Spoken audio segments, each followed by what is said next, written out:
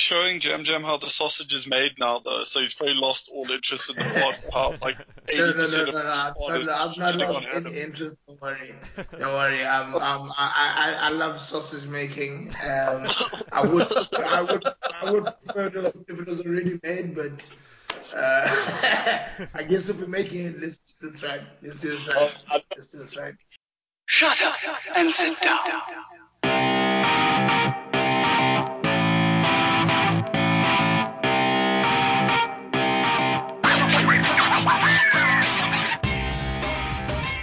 Hello and welcome to Elite Rugby Banter. It's a podcast about rugby. We like rugby. We like talking about rugby, but mostly about non-rugby related matters. I'm Adam, coming to you from Johannesburg, and joining me today, it's a five-man.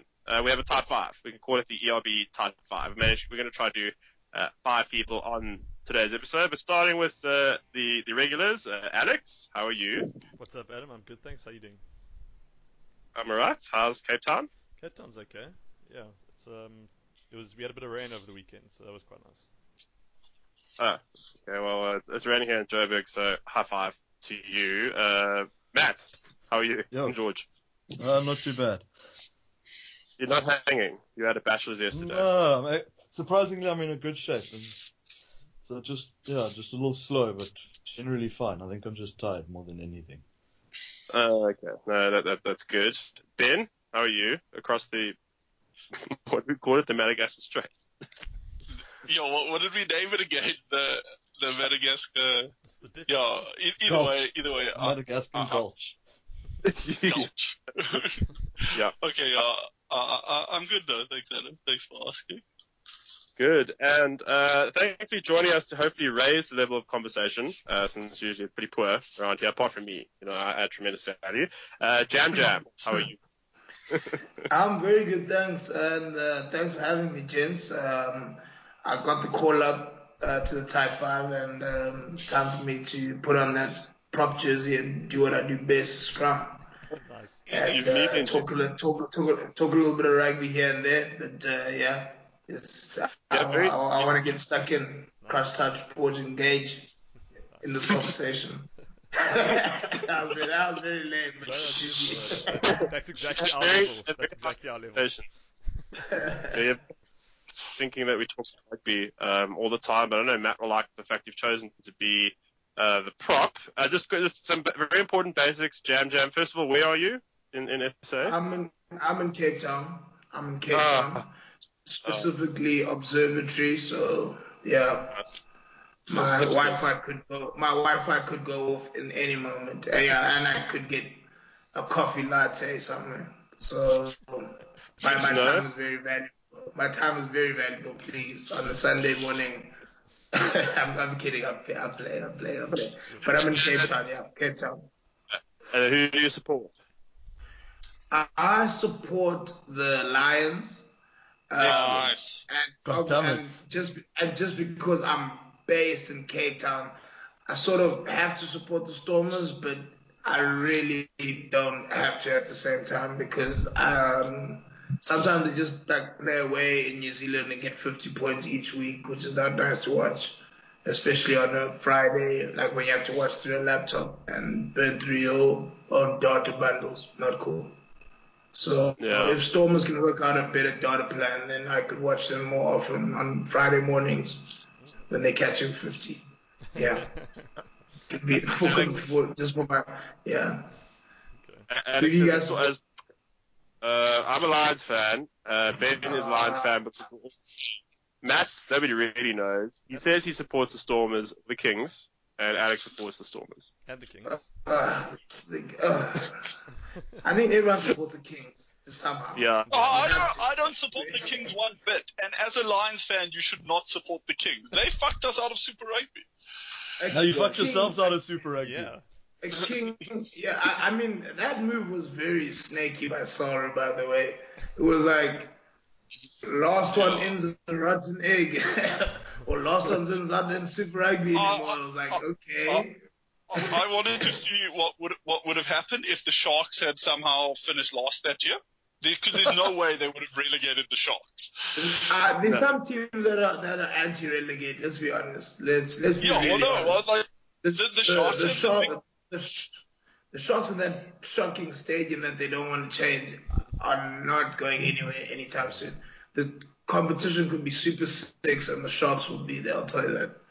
But I Over the think, Bulls, I think the Sharks. The do you think- Bulls will never cut the either Bulls- because the there's Bulls just have too got- many jersey sales. The Bulls Just have, any have fucking club jersey armor. set. They'll Yeah. never get kicked out. No ways. Hatfield could get messy if Bulls got kicked out now.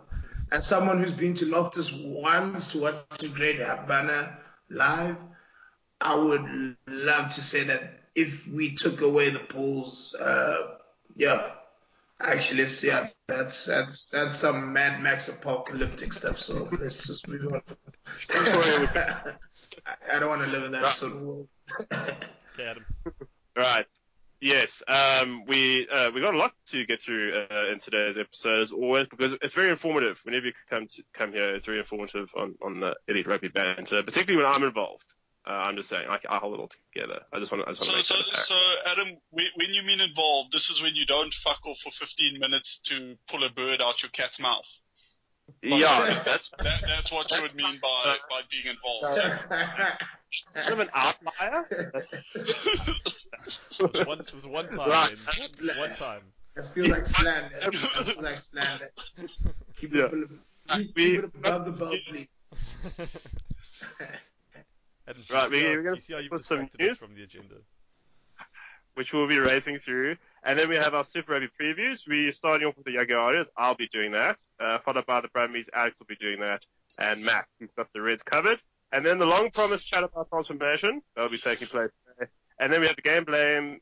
The Blame game sponsored by Game. I was going to get it Of the right. week.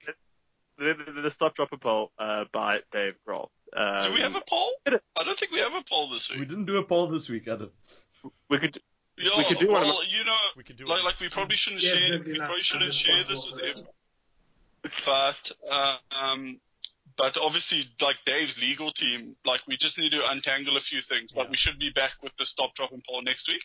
Yeah. Yes. It should go pretty smooth. Yeah. Yeah. It's in the fifth quarter at the moment, so it should be. Okay, Yeah, it's winding down. Like we sorting out the problems because 3 of us are legally trained. Yeah. Technically. Okay. All right. What exactly? Oh, I got jokes. You know what exactly? I did not get this training manual at all. Don't worry. I'll take my mail. No, right? Nor did we. We just got degrees. And then Yeah, yeah. I got one of those once upon a time. It wasn't as easy as it sounded when they gave the speech at St Andrews saying, Yeah. "Come to UCT, you'll be great." I was like, "Okay, cool." Not as great as I thought I would be, but pretty good.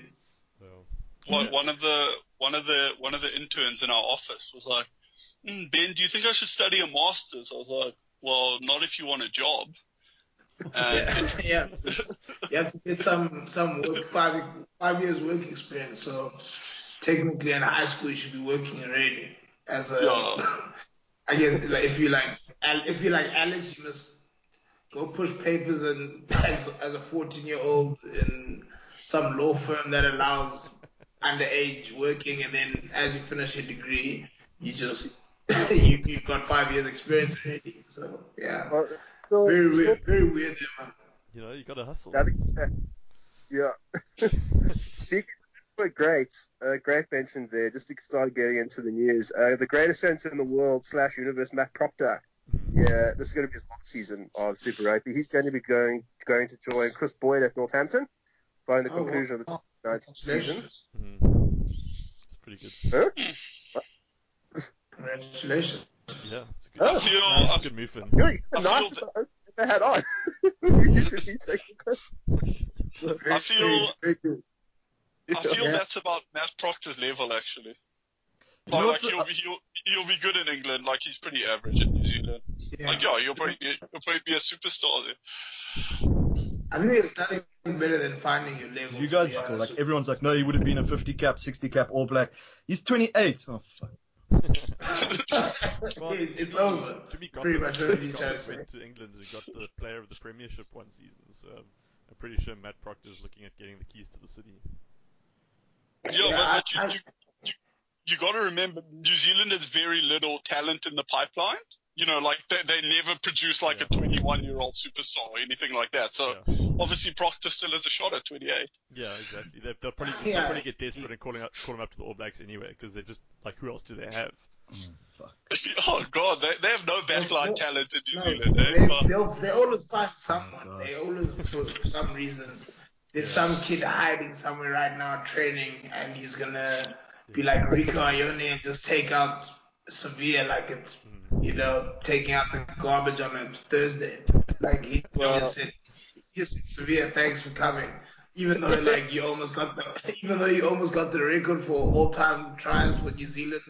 Yeah. I think he can move overseas and just go fool around now. Rico, I think Sevilla actually liked it as well. He was like, I actually didn't like this All Blacks, all the serious stuff all the time. Yeah, I'm actually enjoying France and I'm la. Yeah.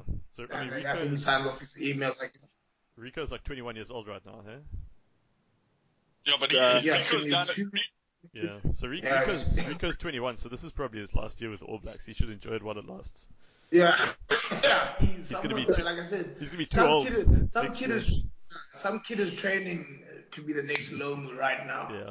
And they're like, whatever Rico did, I can do a little bit better, and then we'll see it, and we'll be like, I think you can, kid. Can we put a black jersey on him and AIG? Sure, that's insured, and when you do the business. If you put a black jersey on me, I could play 9 for the Springboks. I know that makes no sense, but Adam, you do know the Springboks play in green, huh?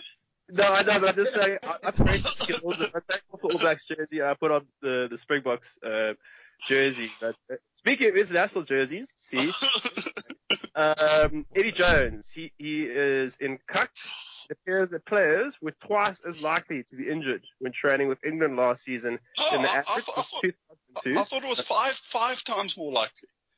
I don't know. I'm getting this from. I know the stories are doing the rounds everywhere, but from the Sydney Herald. I saw that 2 days ago. Do they do corpus dump like every session or something? Like even like Dylan Hartley's getting injured. Like impossible to injure that guy. Like he's been through everything. He's like bitten people and stuff. Like he's done very crazy. Do you know why Dylan Hartley is impossible to injure?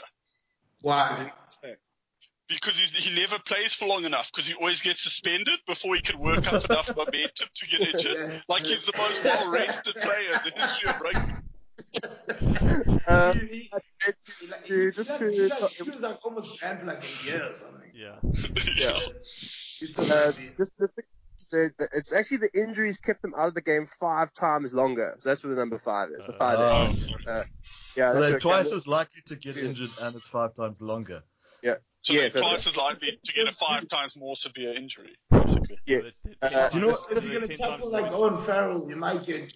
If you're gonna tackle like Owen Farrell, you might be twice as likely to get injured, or injure someone. Someone's gonna get injured if he's tackling his teammates like that, and they tackle like that in the Premiership. Like that's bound to. I don't know if Eddie Jones sanctioned those sort of tackles, but I think the problem's pretty clear.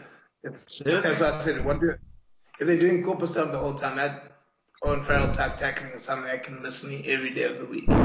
There's something interesting to be said. I saw a comment someone made that there's an argument for having like Jamie Joseph and Ledizema where they're coaching a Super Rugby franchise and the national squad. So they've got a lot more responsibility to player welfare, whereas Eddie Jones doesn't give a fuck. Yeah. He's got the guys for like 3 months of the year, and he doesn't give a shit about them. If it's again in November, then he doesn't care. Yeah, so whereas the other, like the Josephs and the Ledizemas, they've got a much more long-term approach to it. Yeah. Just to follow up from the report, sorry Ben, let's just quickly round that out. The report showed, that's from the RFU's report, that the overall number of injuries in all competitions was slightly higher than the yearly average, but there had been a steep rise in the number of more severe injuries leading to lengthy absences.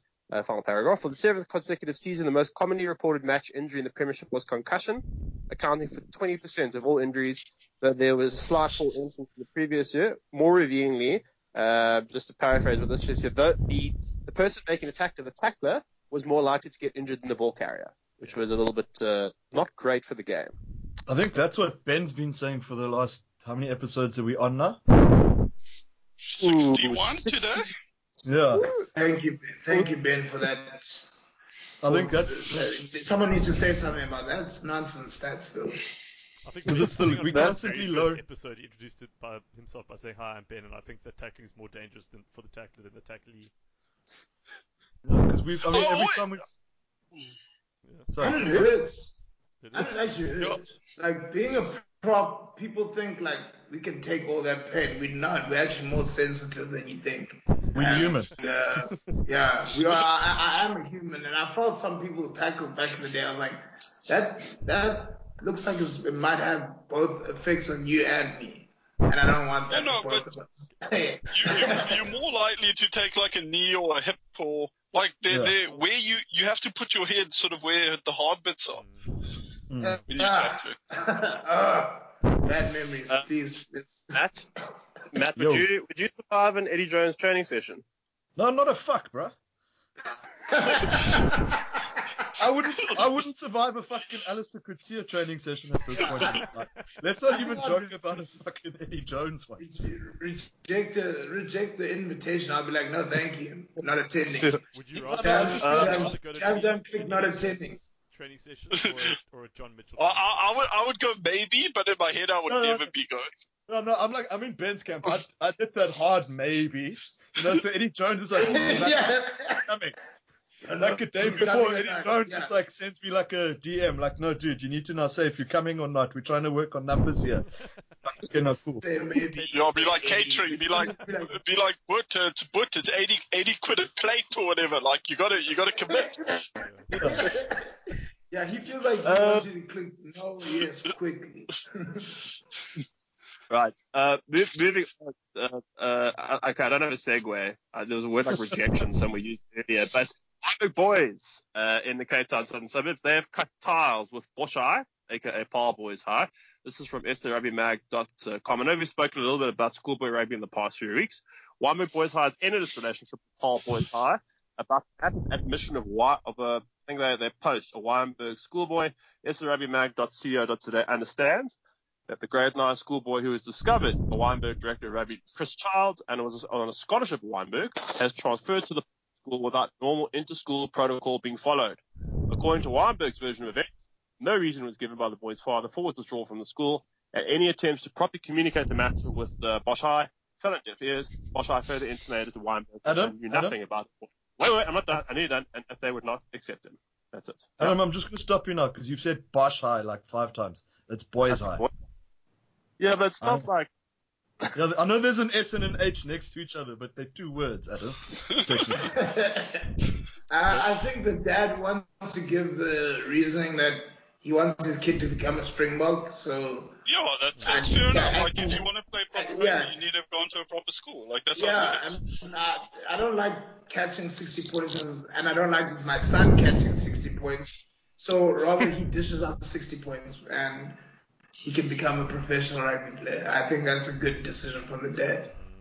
But is that? I wonder if there isn't more to the incentive, because that's been the problem in Australia and New Zealand, I think, is that a lot of the time, and also in Eastern Cape, a lot of the time there's actually financial incentives for the parents that aren't really disclosed. So I don't know. Those are the parts where you have to look at it and say, schoolboy rugby knows that it's become as big as it has, but if they're gonna do stuff like find people jobs and stuff, and I mean it's good for the family, yes, but also are we also just gonna water down like that whole essence of how South Africa builds its rugby through the school system? I don't know. What do you guys think? You guys have been chatting a bit about it. It's a difficult balance, because it's one of those situations where it's kind of a win-win. Like, it's a win for the school that gets the player, it's a win for the kid who gets the better education. But it's not really about outcomes, it's more about principles, and like the fact that when you're only like 15 years old, I mean, this guy's not even like in grade 12 or anything. He's not making Craven week sides. He's a child. And there's a lot more to your education and to growing up as a kid than just preparing yourself to be a superstar rugby player. Because if he now goes off and, let's say, fucks up his ACL and his MCL in the same injury, and now he's stuck at Boys High, when he might have been at Wynberg with a different environment. I'm not saying like it's a worse school other than the rugby aspect, but to make a decision like that based purely on rugby, yeah, I think it's a risk, and I think that it doesn't treat the kid as a human being and as a growing adult, like as a child. It treats him as a future rugby player, and I think that's a problematic attitude to have towards children. But yeah, I don't know. Let's not get too into it. Yeah, you rehearse that answer. That's a very good answer. No. It's very, it's very inclusive, and it's also to the point and covers all bases. I need to follow you. I need to follow I need to follow something more. Whatever you guys are really elitist. It says elite rugby banter. This is elitism. This is. I need to step my game up. Sorry, Jess. I need to step my game up. You're making us blush. We're not used to being treated this well by fellow. You're supposed to undermine each other whenever you can, Jam. That's how we do business here. You never make each other feel good about ourselves. That's the whole point. Like, we come on this show to take ourselves down a peg. I can be that new guy that comes in with that approach of, okay, talk to me, Adam. How are you feeling about Alex's comments from last week? Did they touch you personally? I feel like just sit on.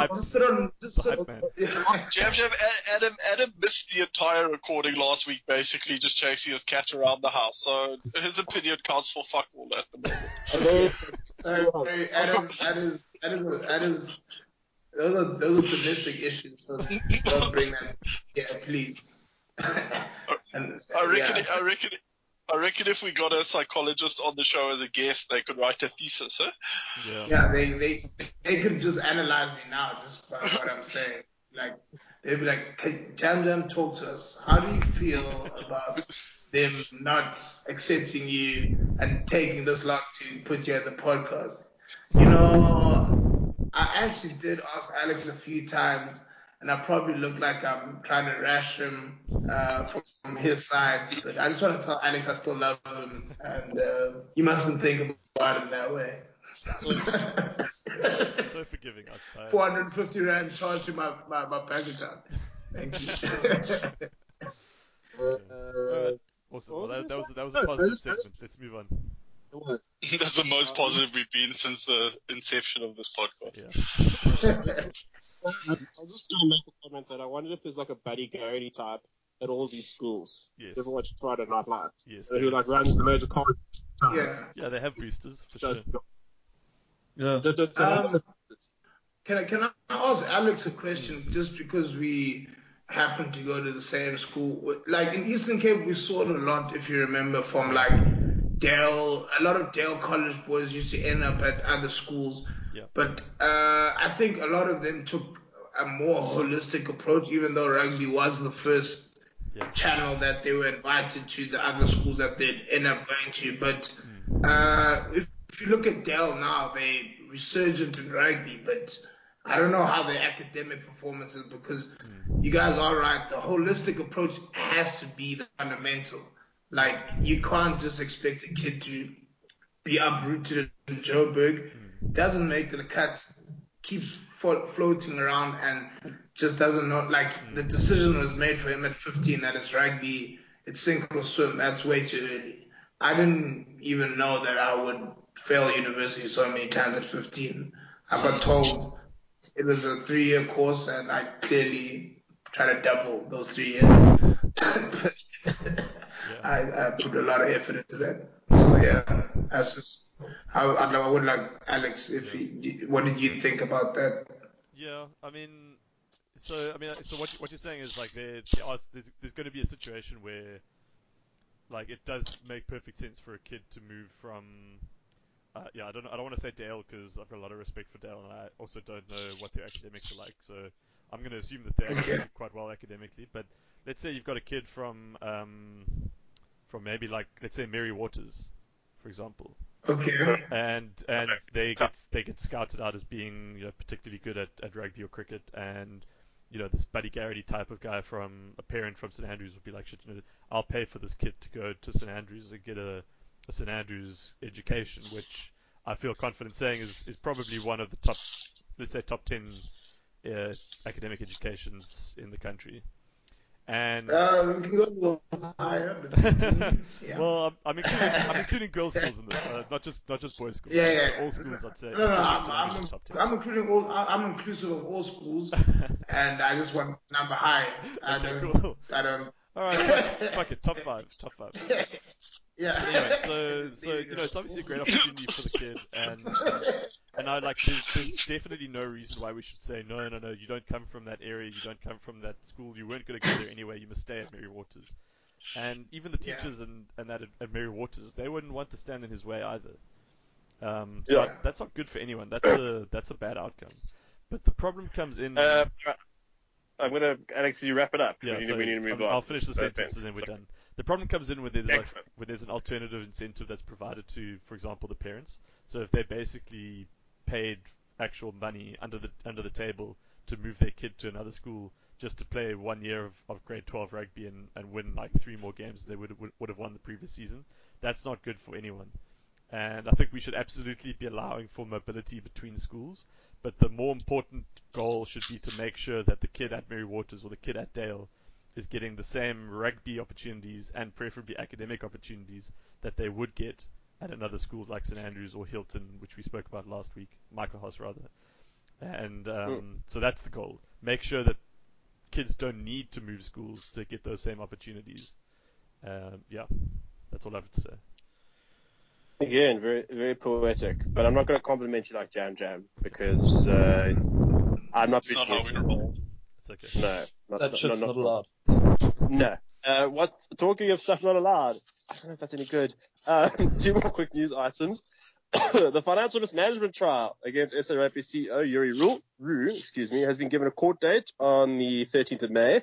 Stellenbosch University has claimed that Roux allegedly benefited from misappropriating funds during his time in the management of the university's rugby club, which was reportedly the biggest in the world. A report by audit firm KPMG, okay, that's a good start, states that Roux could have benefited from university funds through the payments of irregular bonuses. What is that? I heard a... sorry. I don't know if I should admit this, but I'm doing a puzzle. Okay.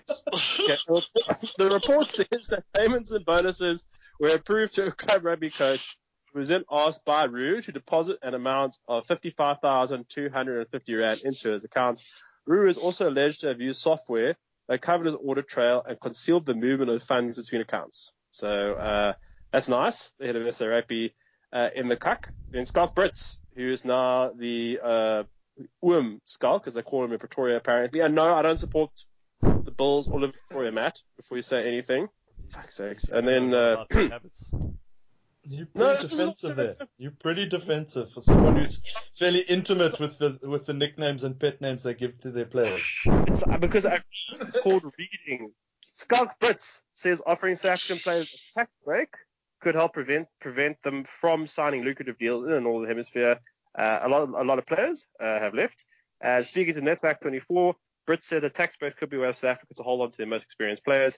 We'll never be able to compete with overseas contracts, but maybe there is a legitimate way to give our players tax reliefs. And then he also just complained about how there's a lack of experience, generally speaking, in rugby squads, Super Rugby level. And I quote, I only realized it later in my career, but in rugby terms, you're still a lighty at 24. If you're not from South Africa, a lighty is, well, kind of like a young man, I guess, to be very simple on that one. And we want our players to take on Super Rugby at the age of 22, 23, 24, but said, it takes experience of a few claps and getting your head scrummed into your backside over the years to make you a hardened forward. That's what he said. And then just last piece of news, Stephen Kitsoff. He's apparently being targeted by Sale, along with, who's the other player? It's Sale. Isn't it one of the Dupreus? I think Adams dropped off. Take all 3 of them. Yeah. Well, no, I think So one it of them can be was a one of them Wacky Wednesday deal. or something. Yeah, I want to win too. No, I need one of Jean-Luc or Dan for my draft side. So ideally, if one of them could stay, that would be good. Yeah. Can I Wacky Wednesday is two Robert burgers. Yeah, I think Robert should nominate himself and do the mature thing. As the older brother, he should just. I think what? Robert would actually most probably do quite well in Europe, I think. Yeah. No, he's more a Northern Hemisphere fly half. Like, he kicks well. He's relatively. He's quite good in the contact. He's a big unit. Yeah. Like, I think he would be better off in the And Northern he's Hemisphere. he's got that moustache to keep him warm in the cold winter months. Yeah, his top limp's gonna be so.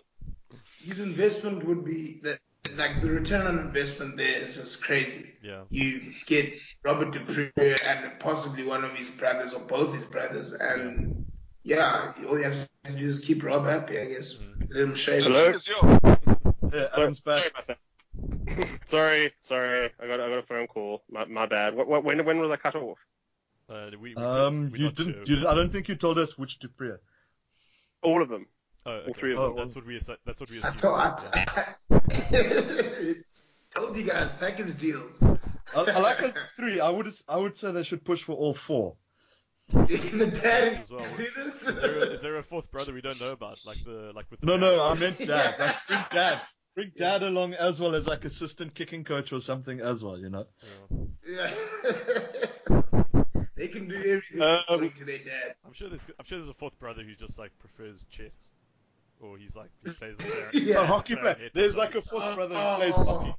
If there had to be a cliche like that there is like the oldest brother is like a half brother who played hockey. Yeah. I would ask the dad to actually come answer for all of that. Him and Yuri would have to be in the same courtroom, just explaining why did you do that to the first kid, and like what are the dynamics? We just want to know. We just want to talk. We just want to talk.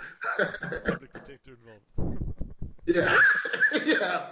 Please protect them. It's like Trump's other daughter. You never fucking hear about her.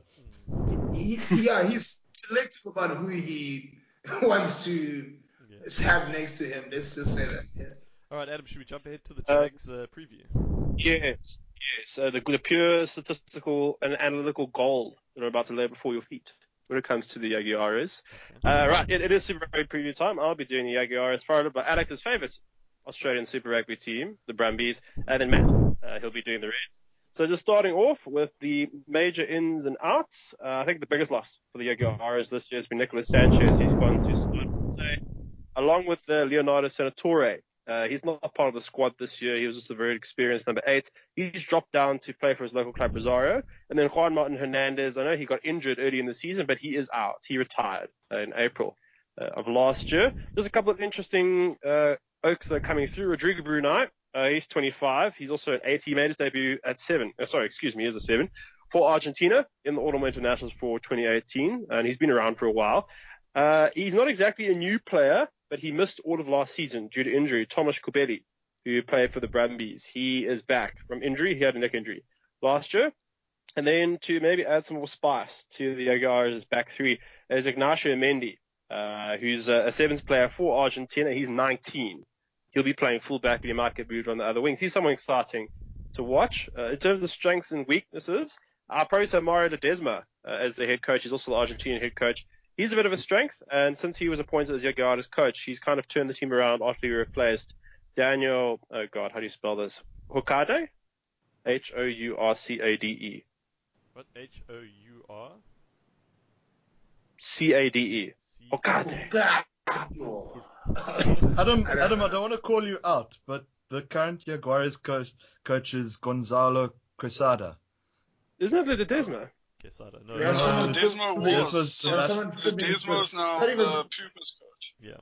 They've. Gents, really, Adam, I really trust. I trusted you. Sorry, Adam. God damn it. No, but isn't he both? No. He's involved. He's involved. So you're not completely wrong, Adam. Yeah, he's involved. You're completely wrong. But what? Quesada is the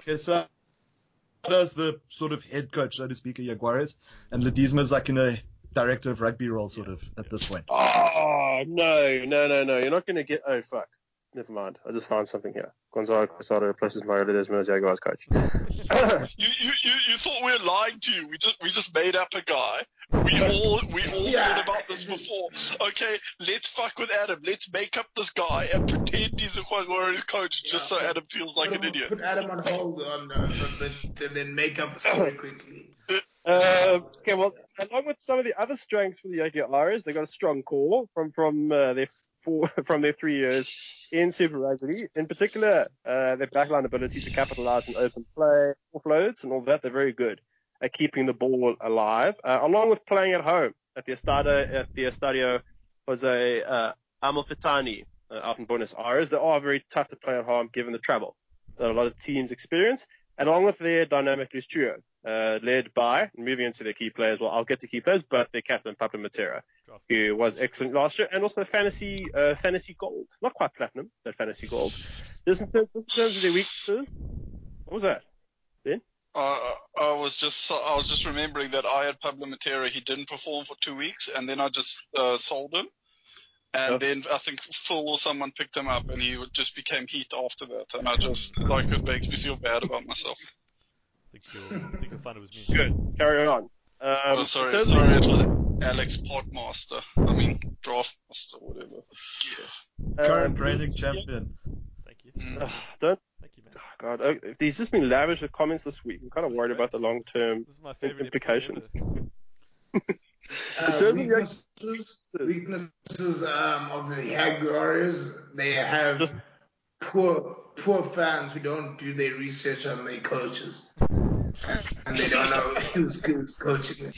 That's a weakness. It's like Arsenal. It's like Arsenal. That's not how you support Arsenal. I support Arsenal, so I'm part of the problem. So Apart from nothing to do with me, okay, we've been here half an hour and you're laying me already. Jesus. There you go. He knows. He understands what the pod's about now, Adam. He's worked out the dynamic immediately. Discipline.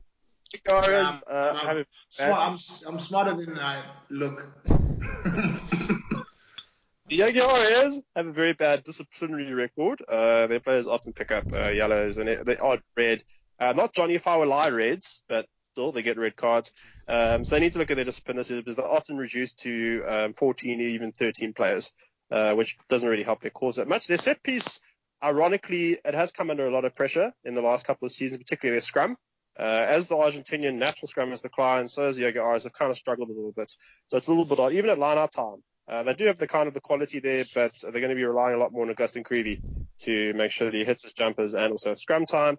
And they're just very inconsistent. 1 week, they're on fire. I know that they were improved, but then other weeks they would certainly fall apart. Even games. I think I remember they were beating the Lions last year by, I can't remember, at Ellis Park by 20-odd points, and then somehow they managed to throw the game away. So they just need to work. Yeah. What was their streak at the end of Super Rugby, though? They were like on a... Well, they dominated. They were good. In New Zealand. Yeah, they won. Yeah, but I think they had like an 8-match winning streak or something. Yeah, you know that's a fairly consistent result, I'd argue. But then they go home and then they lose games that they should be winning. That's the point. No, you're right. They are inconsistent. And just last weakness is just the inexperience beyond their starting 15. I know they got a few guys, but with the turnover in their squad, after dealing with a few younger players. And then last in terms of the key players, I already mentioned one, Pablo Matera, their captain. He's great. And then Bautista Delgado and Emiliano Boffelli out in the back three. They're fantastic. They had the fantastic Super Rugby season last year, and I believe will be draft gold this year. They're no longer flying under the radar. And then naturally, Augustin Creevy, he was a bit quieter last year. We'll see what he can do this year. And then lastly, it's going to be a big season for Santiago Gonzalez Iglesias, who will be taking over the 10 jersey from Nicolas Sanchez. And my prediction for the conference, I predict that the Jaguars are going to come third in the South African Conference. Ooh, okay. Cool. Alec, can you give us the Brumbies preview, please? Okay. Yes. Sorry, let me see. Oh, fuck. Okay. Christ. So, Brumbies Rugby, ACT Brumbies. One of those classic. Sorry, guys, I just want to cut you. You're going to have to start again. Alex, it just dropped out as you started. Oh, okay. So you mean the recording?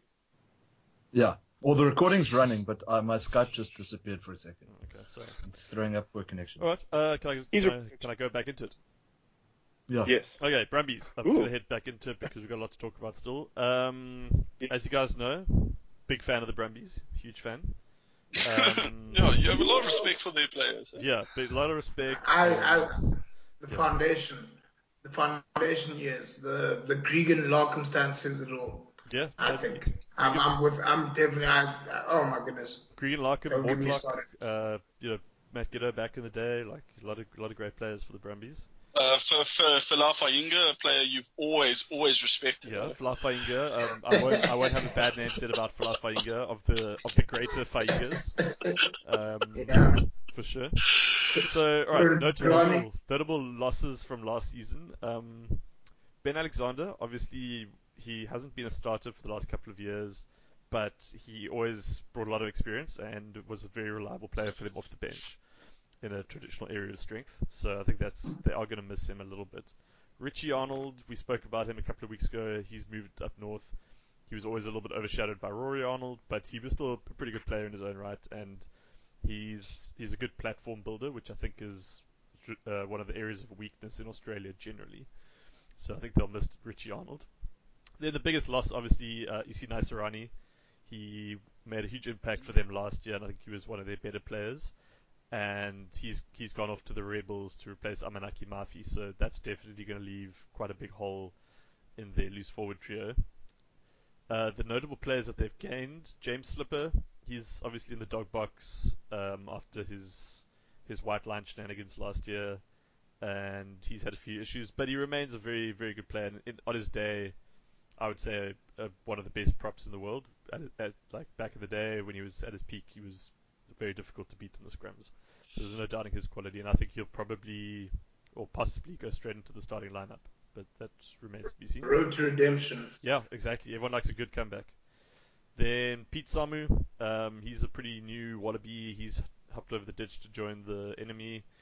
I think that they got him in to try and fill the Naisarani void because he's a bit of a basher. So maybe he'll bring that much needed balance back to the loose forward trio, but yeah, I don't know. It remains to be seen. Then Tony Pulu, he's joined from the Chiefs, and yeah, he's reputedly the fastest. He was the fastest man in New Zealand rugby, but yeah, he never really established himself as an out-and-out winger. So I don't even know if he's actually going to start for them. Is Tony Pulu Australian qualified? I don't think so. I think let me look it up quickly because he's not born in New Zealand. He's born in America. Yeah, he's a Tongan or Fijian or something. He was born in the United States. Oh, he should go play for them then. That is a curveball. Maybe that's the long-term plan. They've turned professional, like properly. Yeah. He's eligible. He's immediately eligible to play for the Wallabies. I just see here on Fox Sports. Yeah. But this is despite having played sevens for his ancestral home, which I don't know how to pronounce, Niue, Niue. I think it's Niue. Which is an island. It's an island nation in the Pacific. So it's like sort of around the Cook Islands in that area. But anyway, yeah. So I think it's possible that he could play for the Wallabies, but I don't think he's that good. I don't think it's a moot point. I think he should go play for the Eagles in the US. Personally. Yeah, but Coravetti isn't that good either. No, that's true. Anyway, all right. So those are the players. Those are the ins and outs for the Brumbies. Then, okay, what are their strengths? They've got the best tight five in. Oh wait, hang on. Those are last year's notes. Sorry. Recycle. No, I'm joking. They've got the best tight five in the conference. I do believe that. Even having lost Richie Arnold and Ben Alexander, they've got pretty much an all Wallaby front row in Ala Alatoa, Falafainga, and then either James Slipper or Scott Sear. So that's a really quality front row. Then without Richie Arnold, they still have Rory Arnold, who's the better Arnold, and they've got Sam Carter, who is he's pretty reliable second row, and yeah, compared to the rest of the Australian conference, I think that they do have quite good set pieces. So their lineout's pretty decent. Their scrum's pretty decent. So that's bless you. That's obviously an area of strength. So best tight 5 in the conference. They've got the best open side flank in the world in David Pocock. And they've got the best fullback in the multiverse in Tom Banks. So that's pretty good. Their other strength is that they don't actually have any wallabies, which I know it sounds like a weakness, but in a Rugby World Cup year, I think we're going to see a lot of players being rested, and there might be instruction from the national side to give mandatory rest weeks for key wallaby players. And the good news for the Brumbies is that outside of their forwards, so other than like David Pocock and maybe Alan Alalatoa, they don't really have any sort of really well-established wallabies. So they should be okay. They should be relatively unaffected by the rest weeks. That's another strength for them in terms of the schedule. Weaknesses, what happens if David Pocock gets injured? They're pretty fucked. They don't really have that many good players in the loose forwards. Are we talking about Australia or No, the Wallabies. But I mean the World same. Rugby now. The same. No, I'm saying when Pocock gets injured, it's like World Rugby stops. Like, yeah, he got injured again. How? If David Pocock gets injured, I think we might just jump. down. If he gets injured, I think we're gonna have to push the Rugby World Cup to next year and just give him some time. yeah. Make it compete with the FIFA World Cup and wherever. I don't know. Actually, no, the Cricket World Cup. Sorry. Yeah. We'll find something. Yeah, we'll find something. Exactly. Like Pocock can't miss like another big tournament. Please. But yeah, then the other big weakness for the Brumbies is it's desperate seeing Hooper yeah. do that. Yeah. But yeah, so Ben always used to say last year, like, how do the Brumbies really score tries? And if you look at their backline, yeah, I mean, the feeling I get with the Brumbies is that when Jake White walked out of them, like, whenever it was, like 5 years ago or whatever, he kind of just took the playbook with him, and the only page he left behind was, like, some back page from the notebook that just had scribbled on it, rolling mauls with David Pocock at the back. Because that's pretty much all they do. Like, that's the only way they score tries is David Pocock rolling maul, and they're like, cool, job done, well done. So I don't know. I don't think they've got a very cohesive backline. I like Christian Leali'ifano quite a lot, but I don't know if he's quite the answer for them at number 10. I think he's a better number 12. And Tavita Kuridrani just hasn't been his usual self for the last few years. So yeah, big weakness. Then obviously, okay, key forward David Pocock, key back. I know Tom Banks is the best fullback in all of the realities that we've discovered so far. Does he even count as a back though? Hasn't he sort of transcended? Yeah, like labels. Yeah, he has. That's true. He is the best rugby player ever, but I think Leali'ifano is going to be more important for them because if he doesn't get firing, then the rest of the backline just is going to have front row seats to a bit of a disaster show. So yeah, those are the two key players for me. Conference finish. I think if Leali'ifano plays well and David Pocock doesn't get injured, I think they'll finish third. If David Pocock gets injured or is rested and Leali'ifano doesn't play extremely well, I think they actually will finish last in their conference. I think they might even get beaten by the Sunwolves. I'm sorry. Have you seen the Reds? I think the Reds could beat the Brumbies. Let's not step on my toes here. I'm sorry, like in a back alley with glass bottles? Like, come on. Yeah, like if everything else fails, then I would actually back the Reds in a back alley brawl. I think they would win. Well, the Brumbies have brought in Slipper, which has given them quite a bit of street cred, though. Huh? That's true. Yeah. He knows all the good back alleys. That's true. Did Slipper go to the Brumbies? I thought he went to the Rebels. No. He's it's good that you host a rugby podcast, Adam. Am I wrong? Okay. All right. So you. No, I think Slipper did go to. Just actually, maybe I have to apologize to Adam. Don't do it. I mean, I thought he was at the Brumbies now. It's 1-1. It's 1-1 because I did scrap Yogi Ara's coach, James Slipper. Google will tell me. Oh fuck. Brumbies. Yeah. Thank God. That would have been embarrassing for me. Okay, good. Adam, are you done? I'm done. Cool. All right, Matt, can you please tell us about the Reds? They're from Queensland. Why do I even ask you to do these things? It's a good start. It's a good start. No, okay. No, I'll put my serious hat on. Should we do? I think the most interesting part about the Reds are some of the players they've lost this season and why. Which one Alex has covered already is Slipper and his white line fever. Other one's Quade Cooper, and that's because, well, the coach just doesn't dig his job. And another one is Carmichael Hunt, who's signed for what's his face again now. Where did he go again? I thought he was still there, just collecting. He's joined the Tars. He's joined the Tars now. He was announced late last year being in the squad, and then they were like, "Nah, it's cool, go to the Tars." And then I think what other losses have they had? Who else is left? Eto Nabuli, if he counts for much, and Isaiah Parisi. And Nick. He went to league, eh? Yeah, and sorry, Jono Lance as well, I suppose, counts as a big loss for them. Yeah. And for some reason, I'm sorry, I think this speaks to the quality of the Reds that John O'Lance is considered a big loss. And apparently Nick Frisbee is still listed as a loss for the Reds this season, which I'm pretty sure he fucked off last season already. But anyway, they're still holding on a sore grudge. Can I add a random one in? Reece Hewitt. Who was the junior Wallaby captain a few years ago. And he's just disappeared. Like, he's just gone. No one even knows where he's gone. He's just not playing rugby for the Reds. The sheep farmer. Probably. So some of their signings, quite interestingly, Sefo Naivulas was probably one of the better ones so far. I see a lot of talk that Bryce Hegarty's on his way there. I don't know if that counts for much.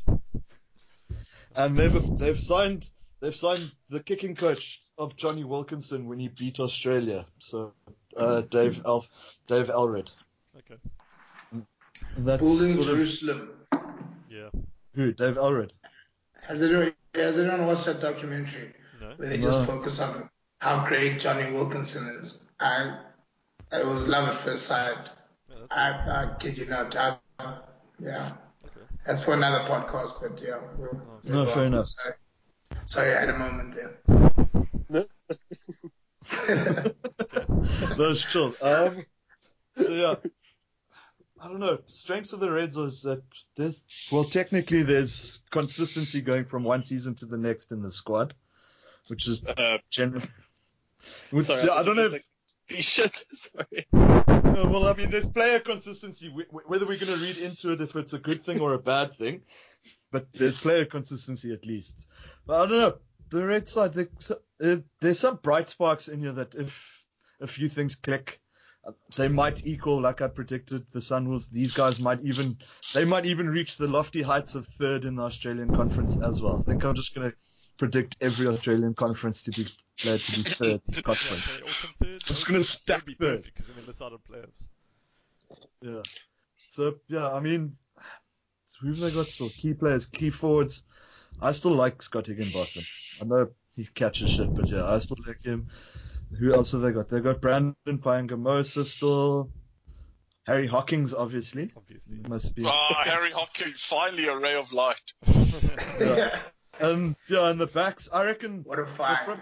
Oh shit, I suppose I should have mentioned Future that. 100 cap Wallaby Harry Hawkins. Yeah. I should have probably mentioned that Jordan Pattaya has announced that he's signing with them for several years to come. I can't remember exactly how many. So I think him. Yeah, he's not. He's shit. Yeah, as the Wallabies have got him named here as young gun, Jordan Pattaya commits to Rugby Australia till 2022. So I reckon him and Naivula would actually be quite an interesting wing pairing for the Reds, and they might actually score tries where the Brumbies can't. But now that they won't have John O'Lance to pull them together, though. But that's the thing. There's a lot of there's Bryce Hegarty brackets TBC posted everywhere, and I reckon he's like a like-for-like replacement with John O'Lance at 10. Don't forget Hamish Stewart. Oh fuck, Hamish Stewart as well. Sorry, Andrew. get ready for the trade. I apologize from Andrew for glossing over Hamish Stewart. Could I interest any of you guys in a little bit of Hamish? Would you like some Hamish with that? But yeah, so I mean, yeah, okay. They don't have great fucking. prospects at fly off, but they've still got. I mean, they did a half all right with fucking John O'Lance, so I mean, they're not going to do much with Hamish Stewart and Bryce Hegarty, I reckon. But yeah, Bryce Hegarty's in parentheses, so I don't know. I'm hyping him up, but I reckon he's still going to be like fourth choice at the Waratahs his start of the season. Probably. Okay. Okay. Cool. Yeah. Well, and what else, Matt? I don't know what else. Strengths, like I said, consistency. Weaknesses, they are the Reds. Okay. They worried about Brad. I think there's a lot of psychological bullshit worried about Brad Thorne at this rate. But they've also. Sorry, I lost a little bit there. No worries. Oh shit! No, I was just saying the weakness of the Reds is that they are the Reds. No, good point. Can't argue with that. Yeah. That's solid. As we get. That's very. Yeah, valid criticism. I understand everything you say when you say that the Reds are their own worst enemy, literally. Exactly. But I mean, they've also lost a lot of what their Reds charm is, like guys like Quade Cooper, Carmichael Hunt, and James Slipper. Like they've always been like that sketchy side. Now they're not. Now they've got like. Yeah, They've got like Brad Thorne, who looks like a carbon copy of fucking Bucky's Botha and is just as evangelical. I feel like it's cutting out the fucking heart of what the Red side was. Just like That's what made them. That's what made them who they were. Like with Digby. Where's Digby? In all he was at the Saders, I think. I think Digby played for Saders for like half a game last season. Could he not be convinced to wear another red jersey? Well, yeah, but this is to me like their prospects. Like I would never. I understand why players who play in New Zealand go to Australia, because then you pretty much guaranteed a starting position. But if you play in Australia and you go to New Zealand, it's a bit like.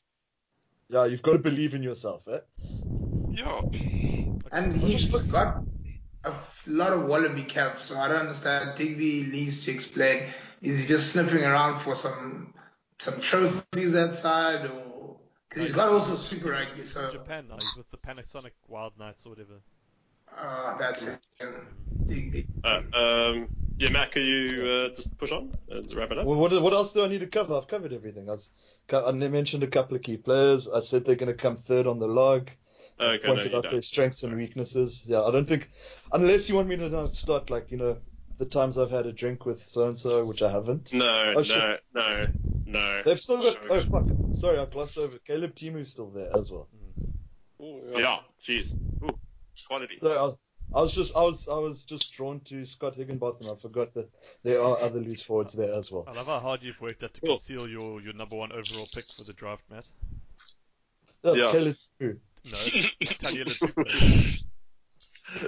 Oh shit! Yeah, nice try, Matt. Nice try. Sorry, yes, Daniel Tupu and Yeah. Oh, of course. How could I forget? Yeah, nice try. Alex, when Matt said that, did your dog come running? She did. I closed the door.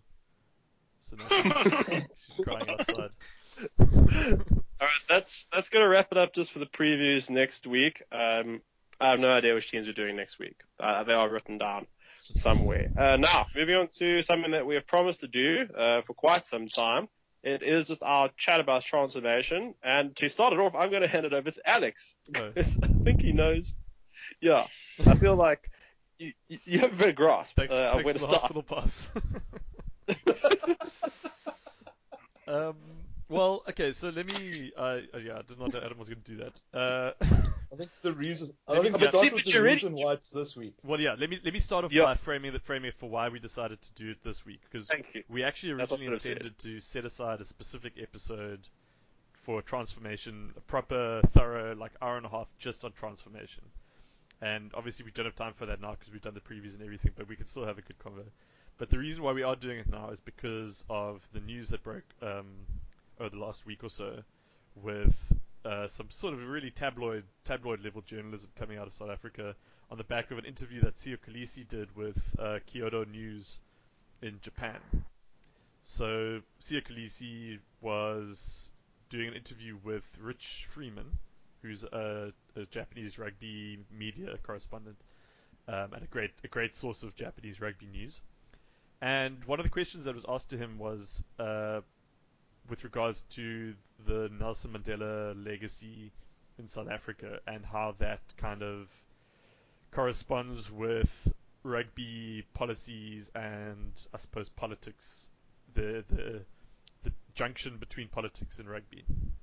And the headlines that everyone was coming out with was quotation marks, Madiba would not have supported quotas, end quotation marks, attributed to Siya Kolisi. So everyone was up in arms. It was very divisive. There was a whole group of people saying this is bullshit and Siya's a sellout or he never said it. It's completely made up. And then also a whole lot of group of people saying, oh, this vindicates the opposition to quotas.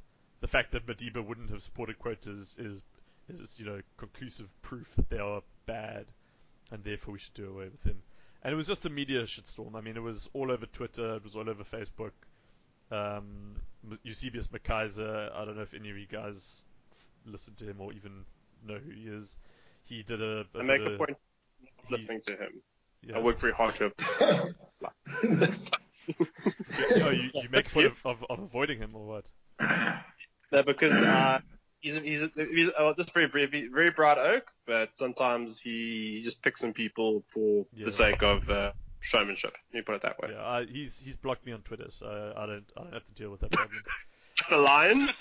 Yeah, him and the Lions. Yeah. But anyway, and Courtnall Skosan. Yeah. He also blocked. Yeah, Courtnall. Why is he?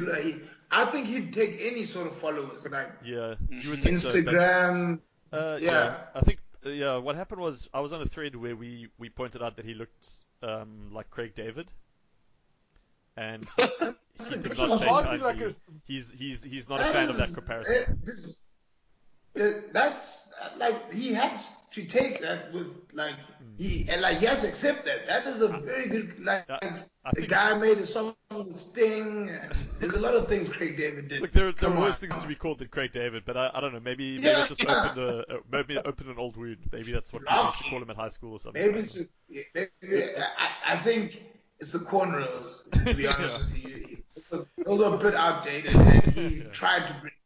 I've had to go to him a couple of times, and I just want to know where he gets them down, because I thought they were done. We were done with that phase, but clearly. Anyway, maybe it's the same barber as Elton. Oh no! That's a very overpaid man, whoever that is, because he's telling people they look nice when they walk out that he's barbershop, and he's lying to professionals. Yeah. That's lying under oath. Elton Yankees is an overpaid rugby player with an underpaid barber. That's an overpaid barber. Alright, so I'm getting off track. So, that is the root of this conversation, is the interview that Siya Kolisi had with Rich Freeman. And I don't know if you guys have all gotten around to actually watching the clip yourselves. No. I've watched all the segments. Okay. Just to give him a fair shake, and I guess I can give you guys a fair shake, as you did ask me to come on board, just to, I guess, it's something that we don't really know the answers, but some people claim that they know the answers, but we're only going to know the answers by talking about it like this openly, where we can actually gauge what can I learn from this? What can I be teachable? Yes. And I always want to make that known that we are all teachable in some way. Let's be fair to the guy and actually look at all the information just before just saying he's a sellout. Yeah. I just think that's a little bit fair. Yeah, I want to always get it right, but let me just state that. Yeah. No, I think that's a very important message, and that it's that kind of nuance that I feel like was missing, and so often is missing, in the South African rugby kind of circles, like on SA Rugby Twitter or on social media, in the comment section of websites. People don't have that balanced approach to obviously very sensitive topics like this, where they, there's nothing wrong with having a firmly held opinion about something, but you need to be open to the fact that there's another perspective to it. and your experience or the way you've interacted with that might not be the same as someone else's. So that's the bottom line is, you could be wrong, but don't be closed off to hearing out someone else's opinion. And even if you don't get that, that's the main thing. Yeah, as a recovering know-it-all myself, I got into a few battles with who was that guy on the group? He was my favorite. He private messaged me. He wanted to take me to the head. Fraser. Fraser. He could be a listener for all we know. He was passionate about his causes. They might have been a bit misguided, but he was passionate. He started playing the man, not the ball, and I really wanted him to just play the ball. I was like, dude, I don't know why you scrolling through my profile as well, looking at my pictures from 10 years ago. Yeah, look, to be fair to Fraser, maybe it would help if we could just give for our overseas listeners, just give a breakdown of how the quota system, how the target system works, and why it's necessary in South Africa. I'll do that in a second. I just want to say, in Fraser's defense, he does have quite a close friend from Sri Lanka. I was trying to remember what fucking Asian country the guy was from. I think that should count in his favor. So. I was sitting there, I was like, I know it's an Asian country. It was pretty bad, but that made it 2 times worse when he's like, no, I've got a friend from Sri Lanka. Yeah. No, he didn't even say that. His mates came to his defense and said, no, he's got a friend from Sri Lanka. Yeah, because he'd been kicked out the group by the time that happened. Anyway, okay, so back to the topic. So, sorry guys, can I just I like Sri Lanka. I've been there. It's really nice. Leave it out of it. Yeah. Sorry guys. I'm sad to miss this, but I'm gonna have to go now. I'm sorry. It's okay. I apologize to the listeners and you guys. Yeah, thanks for coming on, Jam. Perfect timing to leave as well, just as it's heating up. Yeah, just as it's heating up. This is what we've been building up to for 8 months, and now I have to go. And I'm very suspect of this move. Can I also ask that no one read anything into this, please? Yeah. It's too late. We've all just brought it up. Ben, can you confirm that you have friends from Sri Lanka? I won't tolerate talk of Sri Lankans in my presence, guys. Cheers, guys. Cheers. Enjoy. I look forward to listening to this. Cheers. Thank you very much. So just to get back into it. So, right, Ben made a good point. We need to explain, first of all, to people listening from outside of South Africa, exactly what we understand by the 2 different terms, and it's important to point this out. There are 2 different terms that we're going to use in this conversation. The first is transformation, and the second one is quotas. And a lot of people make the mistake of using them interchangeably. And you guys can jump in if you feel like I've got a skew angle on this. What about targets? That's also a word that's... targets is a euphemism. Targets is a euphemism for quotas. This one, I know that's used a lot now, so I just thought to raise that point. Yeah, that is a valid distinction. But just for the time being, so a transformation is a very, very broad term. And it's not just a rugby term. It applies at pretty much every level of South African development, because what it refers to is progressive movement towards a more equal and equally distributed and more efficient future. So it's taking the status of a particular industry or company. It can operate on a low level like a company, or a team, or in this instance the entire rugby landscape. So we're talking about not just the Springboks. We're talking about Springboks, Super Rugby, Currie Cup, Vodacom Cup, Varsity Cup, club rugby, high school, and even probably junior school rugby. We're talking about every level of rugby in South Africa. We take it as we find it. At the turning point of democratization since 1994, and over the course of the last 2 decades, and you take a step back and ask yourself, how representative is rugby of South Africa as a country? And if you're honest with yourself, the answer will be it's not very representative. we all know that it's traditionally been viewed as a white and particularly Afrikaans sport. And obviously in South Africa, white people and particularly Afrikaans people are a minority. So it's disproportionately representative, and that's not seen as a good thing. Transformation, in very simple terms, refers to trying to bring South African rugby in line with the true nature of South Africa as a country and as a group of people, and making it more reflective and more representative of the entire population. Would you guys agree with that definition? No, dude, I was blown away. That was dictionary type. Yeah, jeez, dude. Jan, you said earlier it was prepared. That was very good. Okay. It wasn't prepared, but I'm happy for you guys to add in if you think I've missed anything. I'm just gonna say this now. Yeah. I dropped, so I missed like most of that. Oh, okay. Okay, cool. Well, let's just Alex, assume you agree. I think Alex must send you like a voice note of that one. That was it was a moment. It was one of those moments you had to be there kind of. I understand, and I feel so bad. I've been trying to get back in as quick as possible. I don't know about that, but anyway, so cool. All right, I'm glad we can agree about that. Now, for me, just wanted to make a broader cultural point. Yeah. This is for people from outside South Africa about why rugby, more so than let's say cricket, for example. Cricket's also had its I guess we call it history with transformation, but not to quite the same degree or sensitivity as rugby. Rugby, I guess, from a cultural perspective, particularly, all people in South Africa play, particularly within the Afrikaans community, rugby has played a more important role in community life compared to cricket and other activities. So it's just, historically speaking, I'm not talking about current times, it was a game very much embraced by the Afrikaans community.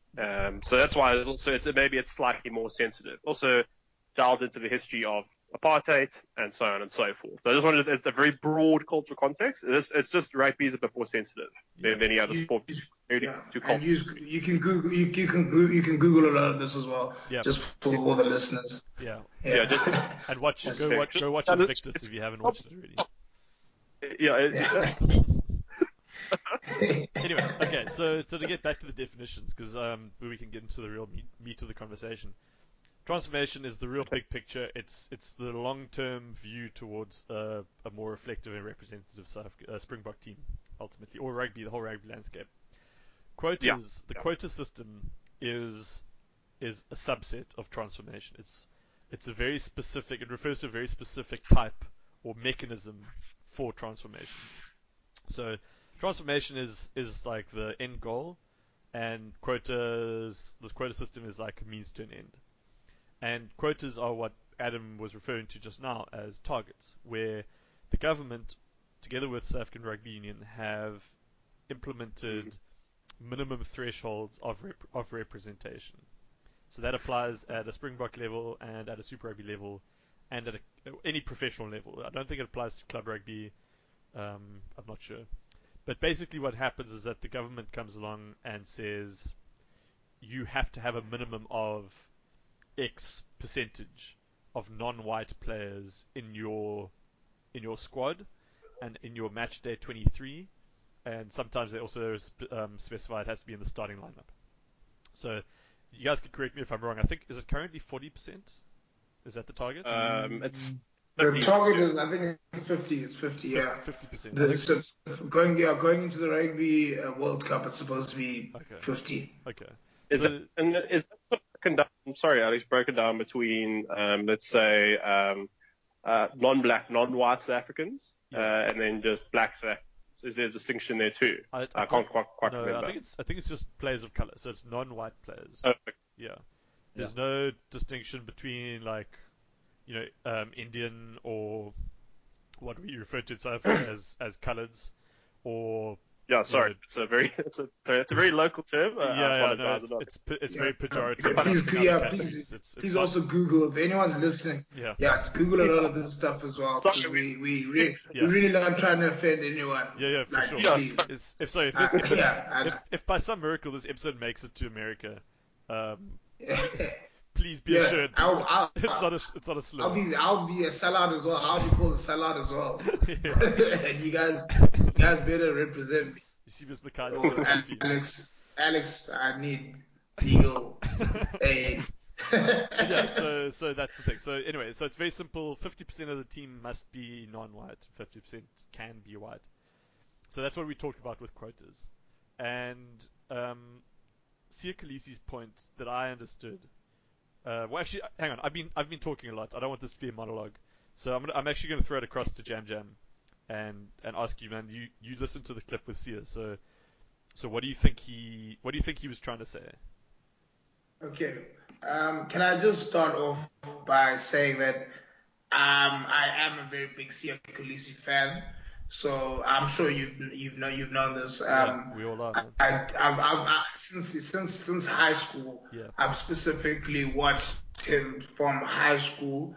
Us being in the same year and coming from the same city, I was fortunate enough to see his development as a rugby player, and I still think we haven't seen the best of him because he's sort of been thrust into some of these like captain positions where don't get me wrong, it's not that he can't handle it, but he really, when him and Skalkberg, if you remember, when they were playing together, I don't know if you remember, but I felt that was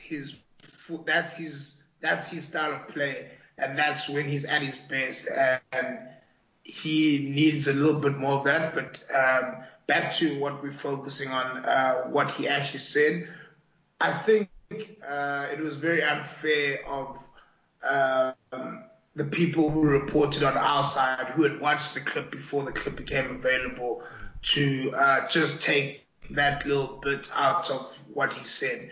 And why I say that is because, as you know, I like my American sports references. There's a famous clip of Allen Iverson who they took one bit of his clip to sum up what he was saying throughout the conversation. And if you look at the whole conversation, that little clip is not a fair representation at all. But that's all we ever get played. Like even on those like ESPN flashbacks, it's always just that clip and people's reaction to that clip. So I already think it was a little bit unfair. But I also think Sia's point altogether, he could have articulated it a little bit better, and I guess that goes down to the media team, everyone beforehand who can prepare him for these sort of questions that will be asked. I think once again the attack on his family was I think that was very unfortunate. And if you're talking about transformation, him and his family have really tried to play a role in trying to make transformation work. And if we're going to bury a person for trying, I think that's a little bit unfair.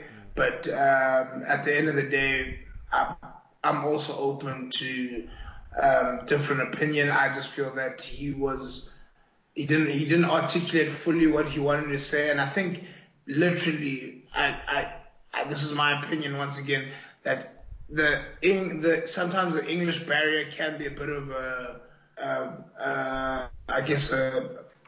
a block for him actually saying fully what he can, because I can obviously I can speak and understand Xhosa, so I've heard him speak on like Parker, which is a predominantly Xhosa show on SuperSport, and if you just hear him speak Xhosa there, and when he gives interviews in Xhosa, it's much more different in English, and that's just home language versus a language that he learned properly in about grade 5, 6. Yeah. So I just want to sort of get all those facts across just for anyone listening, that there's a couple of things that we need to factor in before like making an opinion, and everyone's opinion is valid, but also try to get as much information as we can before we just end up bringing his family, which I really don't understand the obsession with that one, but yeah. Yeah.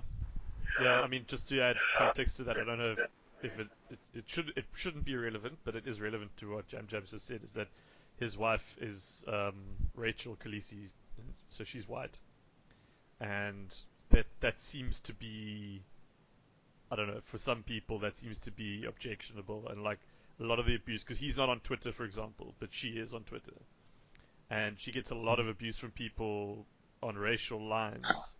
Unfair as well. Very unfair. Completely, yeah, Wow. unwarranted, like like illogical. It's irrational. Like, why would you hate on someone because they married, like, she's white and she married a black guy who obviously they love each other. What I want to know, do they like? Can you wake up every day saying that their relationship and their family situation affects you that much that you really have to have a go at her for every single thing that she does? Yeah. She was not asked. She didn't ask to be. She didn't as a kid write down in a diary, my goal is to be Sia Khaleesi's wife. No, they happen to meet up as any other people would do if they're in a relationship and take it to the level of marriage. And I just think people need to have a little bit of respect at times when they're discussing things like that. Yeah. Absolutely. But anyway, so it's a pretty messy situation. But to get back to the real sort of topic is Sia, for me, what his point. So if you don't already know his story, then it's a pretty amazing story. He's from is he from Butterworth originally? He grew up in Port Elizabeth, but I don't know where his like ancestral home is. But he grew up in Port Elizabeth in one of the poorer locations. Yeah. And yeah, he's I mean I can give you a bit of insight into that if you'd like. Just for the fans, quickly, I can give you a summary. So he grew up in a very, very poor background, and he was able to play. He was introduced to the game of rugby, but he didn't have a good, should I say, setting in terms of his family. His family was very disjointed. Mom and dad weren't really around, and he sort of had to move in between family and relatives and stuff. So that obviously played a role. But then he was fortunate enough to be scouted for the young Eastern Province Elephants, I guess at the time, slash the Kings now. They upgraded themselves from Elephants to Kings. Yeah, he was scouted at one of the Craven Week sort of tournaments, the junior tournaments, by a school called Grey High School, very well known rugby school, brother school to Grey Bloem in Bloemfontein, who are obviously like the front runners of producing Springboks, or in recent history at least. And from when he got to Grey, he hit the ground running in grade 7, and he did some amazing things. 2 years SA schools. He was really a standout player for them. He also led Eastern Province in his under 16 year. He played a major role in the Craven Week tournaments that he played in. And like I said, he's a 2-time SA schools player. And for me, he really was special to watch, especially when he announced himself in his grade 11 year. He played some amazing rugby, and the marquee game for them is when they play their brother school, Grey Bloem. I was fortunate enough to be able to lie my way out of watching St Andrews vs Marlow to go watch Grey Bloem vs Grey PE. And that's when he announced himself and said that's when you could see this guy can take it to the next level. And obviously by that I mean professional and actually have a full career. And I mean, to come from that, the hardship that he's come from, losing his mother at a young age as well, dad not really in his life, that sort of situation. not growing up with his other siblings, and a lot of the stuff that he's faced to become Springbok captain in that short space of time is crazy development in my eyes. No, absolutely, and like it's a really special story. His, as you say, like he had an absentee father, and his dad famously had never ever watched him play rugby before, and Until he got to Bok level. Amazing. For Sia's Amazing. debut, his dad had never also been on a plane before, and when Sia was playing his first ever game for the Springboks, he was on the bench, and they were playing I think in Bloemfontein, and they paid for his dad to fly from the Eastern Cape, from Port Elizabeth or East London I think it was, to Bloemfontein to watch Sia's debut off the bench. And again, his old man, never ever watched him play rugby. Sia came off the bench within the first 15 minutes, I think. Someone got injured. Might have been Skalkberger. Someone got injured. Arno Botha got injured. I think, and he came off the bench. It was again. Was he not at home? Did Sia not play at home? Because I feel like that test was in PE against Scotland. Okay, maybe I'm wrong. Sorry, but no, but I do know the first time his dad actually watched him live, that was an event in itself as well. And they did fly him up. You're right, but I think that his actual debut was off the bench. Arno Botha. That's why I say I'm quite a big Sia Kolisi. I might get confused. The details are for him specifically, I paid a lot of attention to details. Sure. Sorry. No. I defer to your knowledge, absolutely. Yeah. But anyway, so the reason we're talking about all of this is because he drew very heavily on his own experiences in this interview about transformation. And the point that he was making was that he was given these opportunities to go to grade PE, where he was exposed to a lot of small factors that played into where he is today. So, for example, something he talks about is the role of nutrition.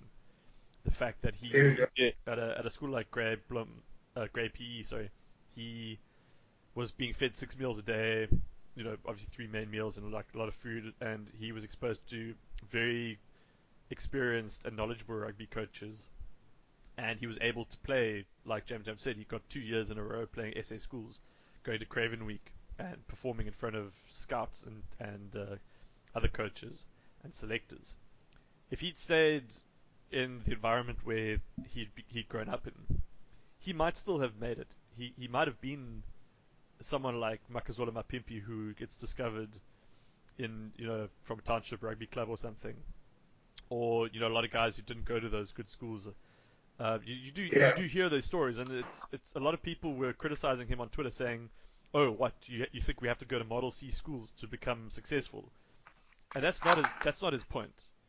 His point is that yes, you can make it against all the odds if you grow up and live and work in a township. You can make it, but it's not easy. It's not going to be easy, and the fact that people criticized him for that point, for me, is mind blowing.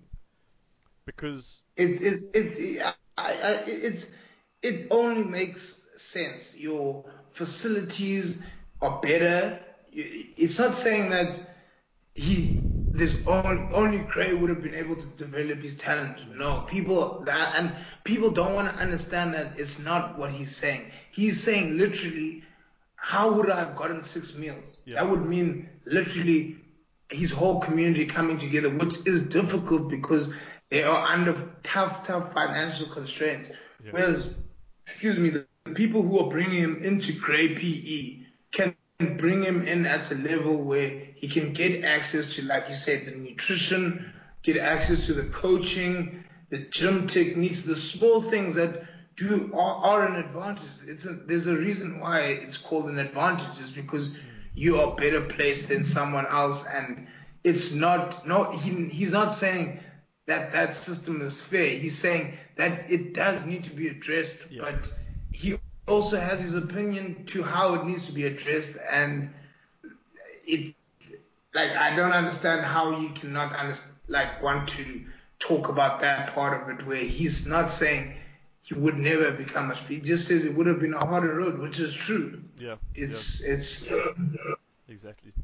So it's social ills, as they say. Yeah. It's not It's not exactly specific to Sia. It's just it's unfortunately the situation we have in this country. Yeah. But so this is his point. He's saying in this interview that transformation needs to begin at the grassroots level, and this is a very common point that people make against quotas, because they see, okay, the Springboks have been told 50% players of color in the Rugby World Cup squad for 2019, and they turn around and say, no, we shouldn't have quotas. Why should we have forced targets at the highest level? We should be focusing on grassroots transformation. Now, that's a false dichotomy, obviously. It's not. You don't have to just pick one of them, right? You can you can do both. The two aren't mutually exclusive. They're not you don't have exclusive. And like, so for people to pretend like every time you put a black player in to the Springboks, you're taking food out of the mouths of a township rugby player at a high school. That's not how it works, right? They're two sides of the same coin.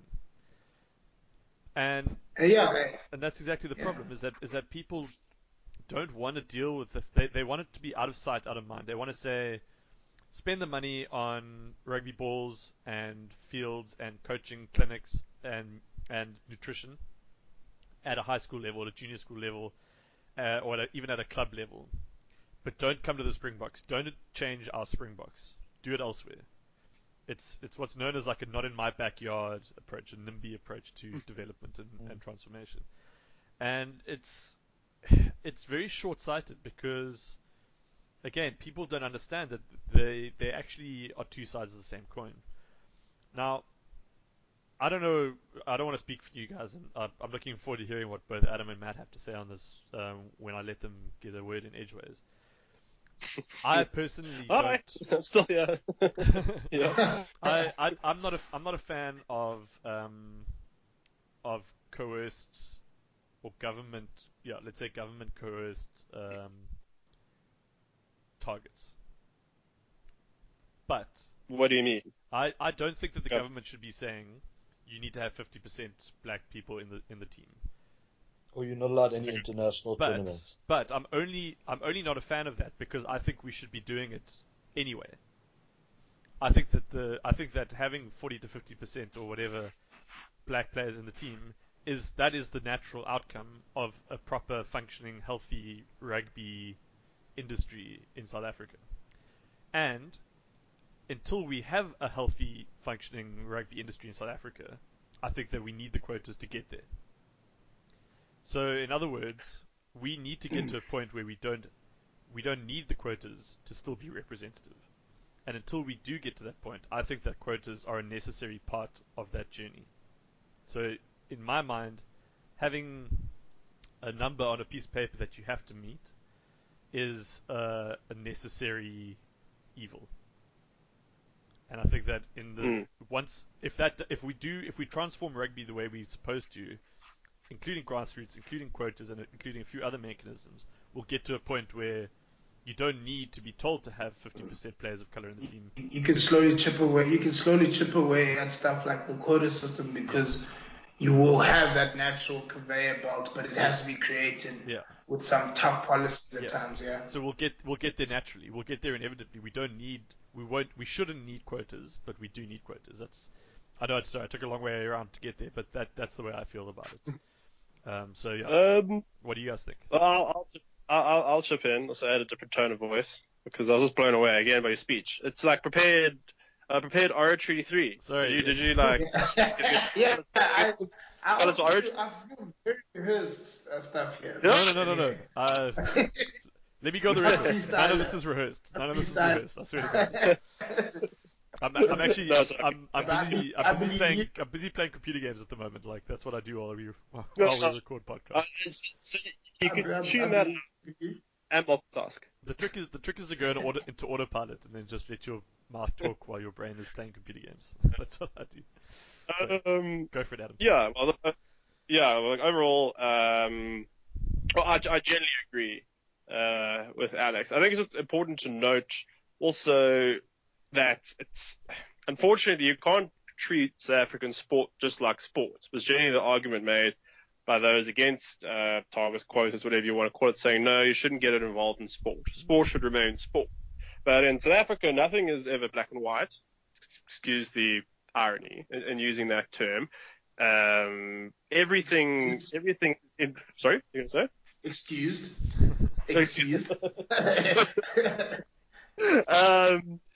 Yeah, it's. I know during the apartheid days, when the boycott against South African sport came out, the line given, I'm probably going to mispronounce it, but it was very much like, no unequal sport for an unequal society. And South Africa, even today, is still very much an unequal society and still dealing with the structural ramifications of what apartheid did. Even our towns and cities, if anybody's ever been to South Africa and drives around, the way that the urban planning even took place had the apartheid ideology in mind. And when it comes to rugby, one stat that I noticed, I can't remember when, is just at Grand Coma week level, maybe I think it's under 16 level, then Craven week level, under 18 level, you're generally dealing with quite highly representative teams. But it's the jump from under 18 level towards semi-professional, and franchise and provincial level, a lot of players of color disappear from those levels. And as we speak now, the major rugby unions in South Africa are still run by white South Africans, to put it that way. And in certain senses, it's very natural human nature for you to, let's say you have two players, and let's say you're a coach and you culturally identify with one player more than another.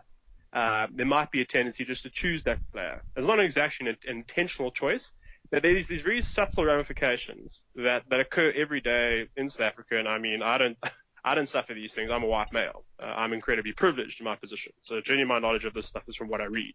So personally speaking, it's more than just about rugby. It's about the country as a whole, and the South African rugby team, beyond just being a rugby team that we hope wins the World Cup. That would be nice. It's been a while. It's also a statement about what South Africa is. And if the Springbok rugby team maybe initially, I'd like to argue all the players currently in the squad are there on merit. Unfortunately, their name gets tarred somewhat by being a quota player, going back to what Ashton Willems has said to Nas Boerta and Nick Mallet on SuperSport. Being called a quota player was insulting, because he was just stating that they did not earn their place in merit. But personally speaking, if you don't have players of color entering the team, how can younger players, people who've never ever played rugby, have someone to look up to play the game itself? It's a vicious circle in a sense. How do you know that you'll be welcome in a team and fit in a sport if you don't see people that look like you and speak like you and sound like you playing that sport as well? I mean, being a big cricket fan, the likes of Makhaya Ntini and Mfuneko and Gum, and even lately Temba Bavuma, they all made very big statements in getting people involved in the game.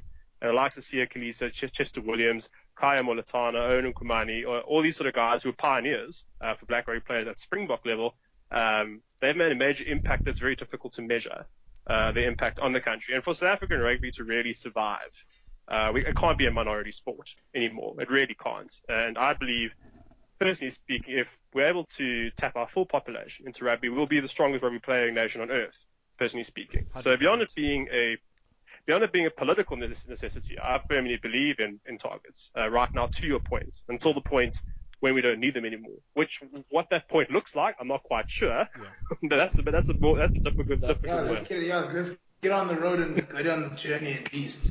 Let's start the journey of that road instead of constantly trying to block it. But can I add a point before? Just quickly. I want to know, South African government, the Department of Sports and Recreation, their checks and balances, like, I've never, like, there's usually a State of Nation address, and like they need to have more of a state of South African sport, like, sort of address, and like actually also take a bit of ownership. I think they set these targets and then they just like come back in 4 years, they're like, oh, we expected it to be done, and you're like, nah, that's not really how it works. Exactly. You guys also need to actually, I want to see Department of Sports and Recreation at all major rugby tournaments, and they're not just watching and being in the seats of the boosters, actually saying, no, why am I not seeing black players being picked here at the whatever franchise it is? I want to name franchises. I don't want to disrespect franchises, but I'm sure you could be able to get officials in each province to say, no, listen, we don't actually, you guys don't look like you guys are listening to anything that we're saying. Yeah. We're gonna actually crack the whip now. But I don't know if I've seen enough of that. I think I can actually answer that. I haven't seen enough of it actually. No, that's you a make really good point. And I think that that's part of the problem with that's how you. Sorry, go Adam. Yeah, no, sorry, I said that. I think you make a very, very, well, just to copy Alex, you make an excellent point, Jam. That's when you get into window dressing. Players and players aren't fools. Players understand when they're being chosen just purely on the basis of color and not in merit just for the purposes of meeting targets. It's something that has to be constantly nurtured year in, year out, through age group level, etc., etc. And there are shortcuts to it, which I guess maybe quite succinctly takes me back to the point. Targets in South African rugby, I believe, are an absolute necessity at this stage. Beyond a sport, just from also a practical reason, like South African rugby will not be sustainable if it is not a game enjoyed by everybody in the country and does not become another of the majority sports, along with football, for example, in South Africa. And just from an ideological perspective, I think it needs to happen as well. Because the South African rugby team means a lot more to everybody than just being a simple rugby team. In many ways, that the All Blacks do too, which is just a show of, I guess, world pride. Small island nation, one of the best sports teams on earth. So just, I guess, to round it all up, yes, I believe quotas, targets, whatever you call them, are absolutely necessary. I think the sausage of how you make them effective is tricky. I'm not an expert in that, but I think just to repeat Jam's point in a certain way, it has to be consistently managed. And then maybe one day we will reach that point where we don't even think about it anymore. Like now, exactly. I can say happily so is that when the Springbok team is picked, I'm not really thinking about it all that much. Unfortunately, people raise it. But as I said, all the players currently in the team, they're there in merit. And just a final point, just on Rassie Erasmus in particular, at least he's been very open about it. More open than previous coaches in the past, at least, by comparison, which helps. People are just talking about it straightforwardly. Instead of it being cloak and dagger stuff like you follow South African cricket, the Justin Armstrong incident back in 2002. Jacques Roelof damaged the game for years and years and years. Even in 2015, in the semi-final. Like South Africans aren't dumb. I think if you just dealt with open cards. People get it. We're not fools. But yeah, I think it's necessary. It's just, unfortunately, I just to say Matt does. It's just a highly and understandably emotional subject. Yeah. So those are just my thoughts on the matter. Anyway, I've got a couple more things to add, but Matt, you haven't said anything yet. Do you want to chip in? At this point, I'm just echoing what you guys are saying. I mean, you guys are saying, like I said, what Adam said as well as a good point is there's an inspirational value to having guys of color that you can look up to playing, and that is one of the almost one of the necessary pluses or bonuses of having quota goals in the team and what you've been saying about how both sides of the same coin, you have to be doing transformation and grassroots transformation and having guys playing at the top level at the same time. You can't have one hand. It's a cycle. You can't have one hand without the other. And so I mean, I'm quiet because there's not really much for me to add at this point. I mean, you guys are covering pretty much everything. Oh, fine. I mean, I don't feel pressurized to say anything. Yeah, don't worry. We won't take any sound bites. Yeah, we won't take any sound bites. Just play that over and over again. Yeah. Like Matt said this. This is. Look, I look forward to the international exposure I could do with the more Twitter followers. Yeah, but, my Insta stories are very interesting, by the way. So you just echoed something I said earlier, which brought me around to I think quite a handy metaphor. So with the quotas and transformation being two sides of the same coin, what it actually puts me in mind of now that we've been talking about it, it maybe sounds like a bit of a weird analogy, but the Asian tiger economies in Southeast Asia that saw a lot of economic resurgence in sort of towards the end of the 20th century. Sorry, and I know this is totally off the beaten track with the rugby podcast, but bear with me. The success. Alex going off the beaten track. The success that those economies saw and has gotten to the point where they are now as strong economies is, and if there's any economists listening to this, I apologize for my faulty knowledge. I'm sure this is all wrong. I remember it from undergrad. Essentially, they started off with a package of both subsidies and tariffs for their economy. So tariffs, meaning that they charged, they disincentivized other countries from importing to them because they had to pay tariffs. So that was the one thing. The other thing they did was they subsidized local producers to make them more competitive with regards to competing with importers and with regards to exporting themselves. So they had a package of both subsidies and tariffs, which modern economics tells you is bad because it's government distortion, and you shouldn't be protecting your markets. You should be engaging in free market capitalism. But what they did was, as time went on, they phased out the subsidies. So what they did with the stimulus package, they got their local companies to the point where they could compete with foreign companies. Once they were strong enough to compete and they had that advantage, or they were on the level playing field, they took away the government support and said, cool, now you guys must compete on your own.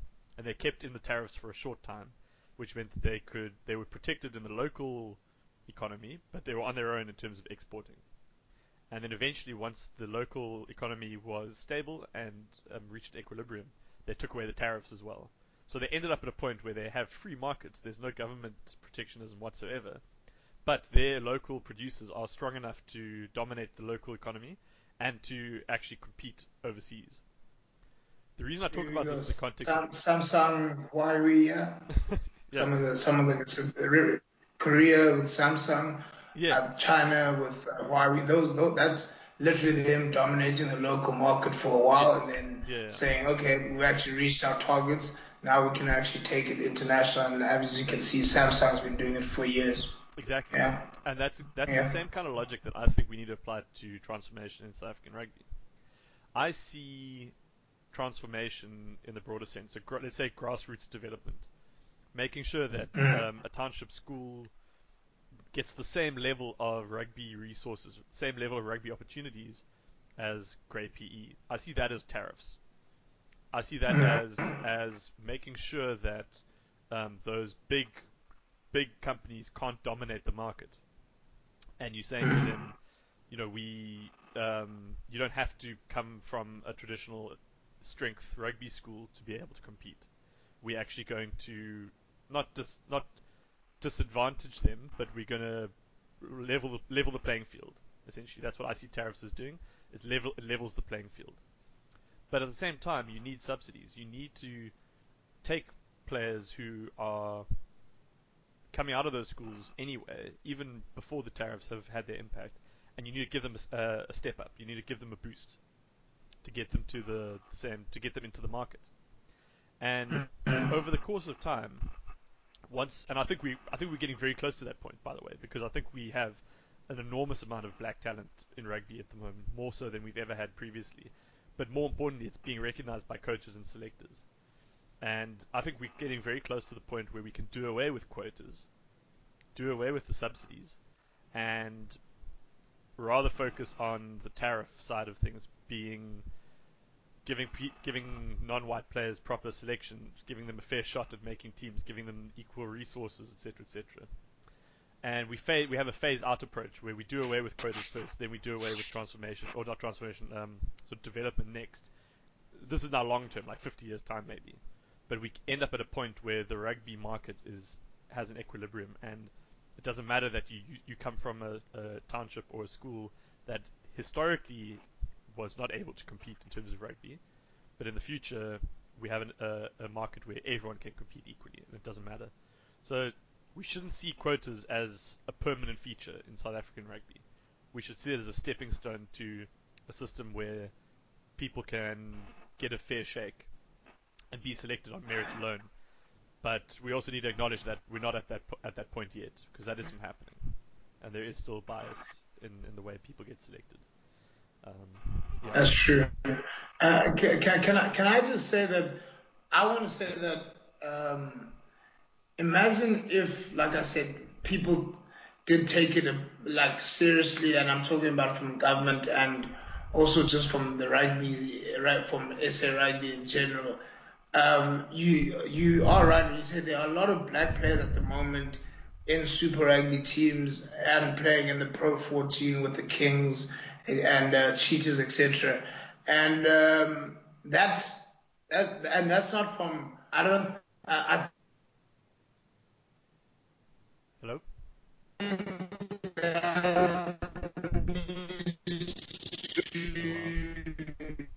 Ooh, Janjo, you're breaking up. Yeah, it's just you're gonna have to wait for this thought to finish. That Ob's Wi-Fi, guys. Yeah. play with color. And Okay, wait, Jam. Jam, Step it up. you went fully cyborg on us for a minute there. Yeah, your I went internet. poor connection. It says poor connection. Is it still poor? No, it's Someone fine. try to. No. It's fine. Better now.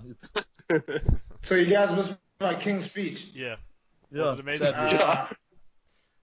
I don't want to repeat it. It was.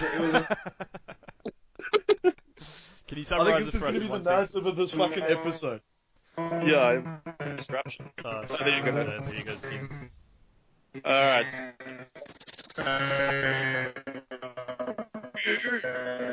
Yeah, listeners, we do apologize for the technical interference. Too close to home. That's why. I think, Yeah. so can I maybe, I think we're going to wrap this up for the next couple of minutes. Yeah. Can I maybe suggest an alternative way forward that South African rugby should be taking, or a different approach? I think that a big part of the problem is we got this top-down government SARU authority that is being imposed upon rugby clubs and teams, and I think that a lot of the resentment stems from that, the nature of that relationship, and the fact that coaches are kind of, or unions are kind of told, or it's strongly implied, that if you don't meet these targets, you're not going to get any money from SARU, you might get fired. And there's a lot of resentment, and a lot of coaches resent and are bitter about the fact that they have to basically meet this national standard that's been imposed across the board, irrespective of context. I think that what needs to happen is that there needs to be more constructive engagement. So there needs to be an annual meeting between the Ministry of Sport and Recreation, SARU, and each one of the unions. And I don't just mean the franchises. I also mean like Boland Cavaliers and Border Bulldogs, Southwest District Eagles, all of the teams.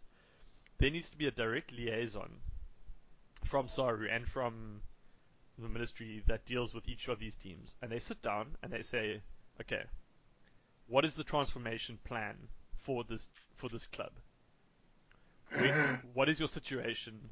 What are the demographics in, for the Border Bulldogs as opposed to, Free State Cheetahs, for example? What do you think, what's your representation like currently? Do you feel that's good enough? Can you do better? And then what do you think is achievable in the next year?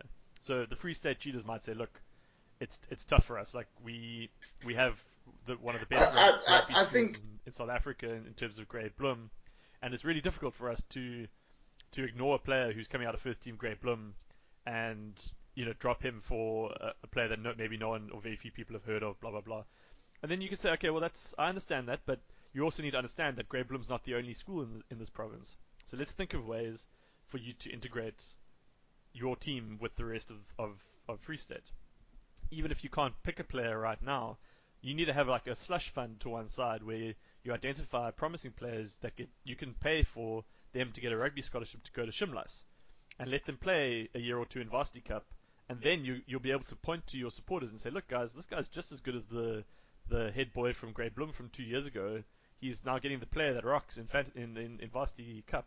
We have to pick him for the Free State Cheetahs, or whatever the case may be. You come up with a game plan that is specifically suited to your franchise, and you come up with targets that you set that aren't imposed on you by government, and then progressively you say, okay, cool, you guys can only do 25% players of color this year.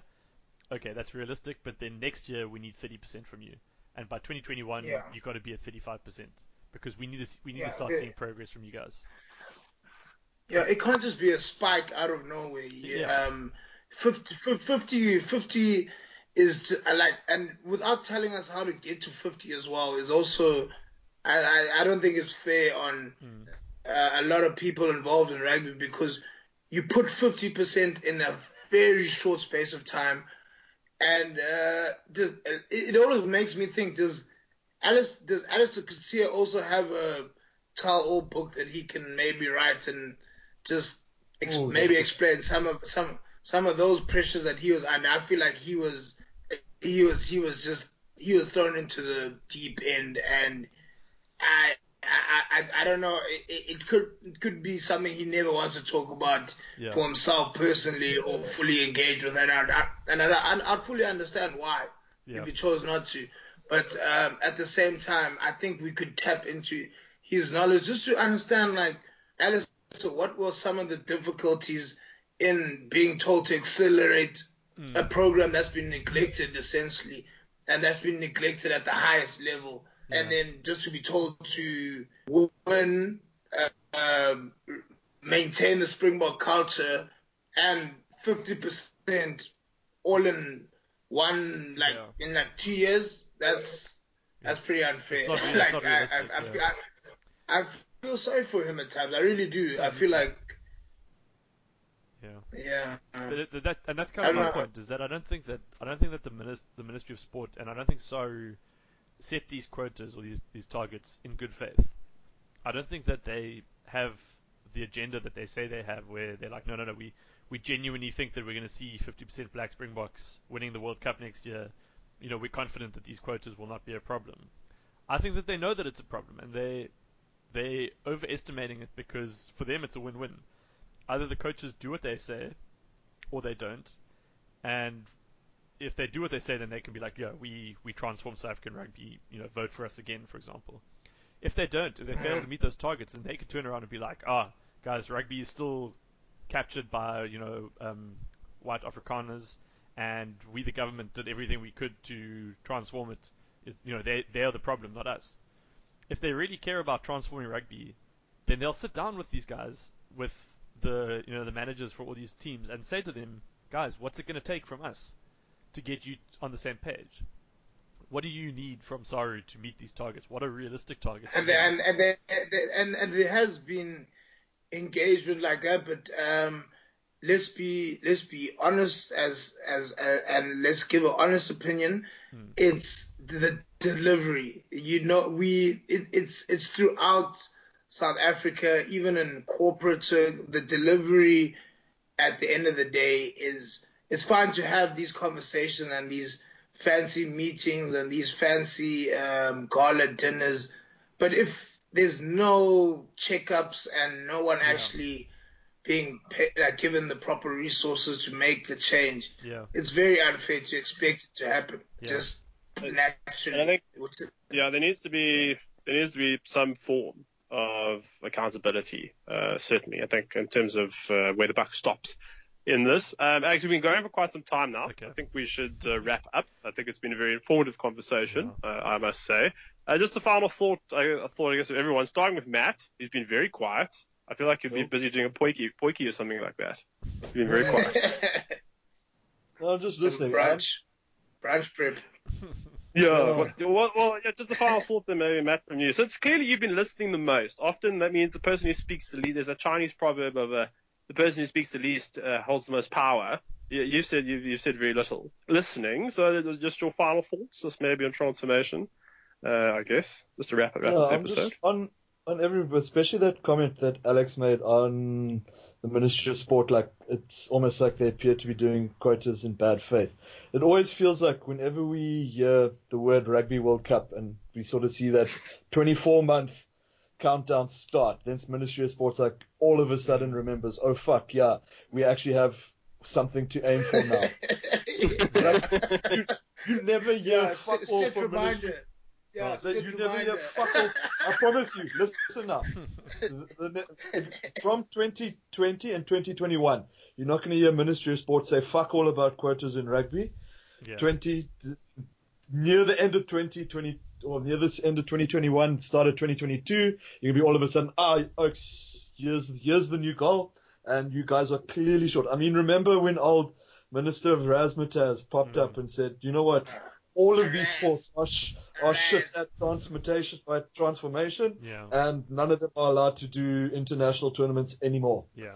And I mean, that was like a bullshit comment, or not. Look, one, he did have a point, but he literally just came out of the middle of nowhere and just said, look, guys, we're just removing the one reason why you'd be using quotas in the first place and trying to strive for transformation and just getting rid of that one incentive we actually have, or you guys have. Yeah. And he was also partying with Floyd Mayweather, which makes that's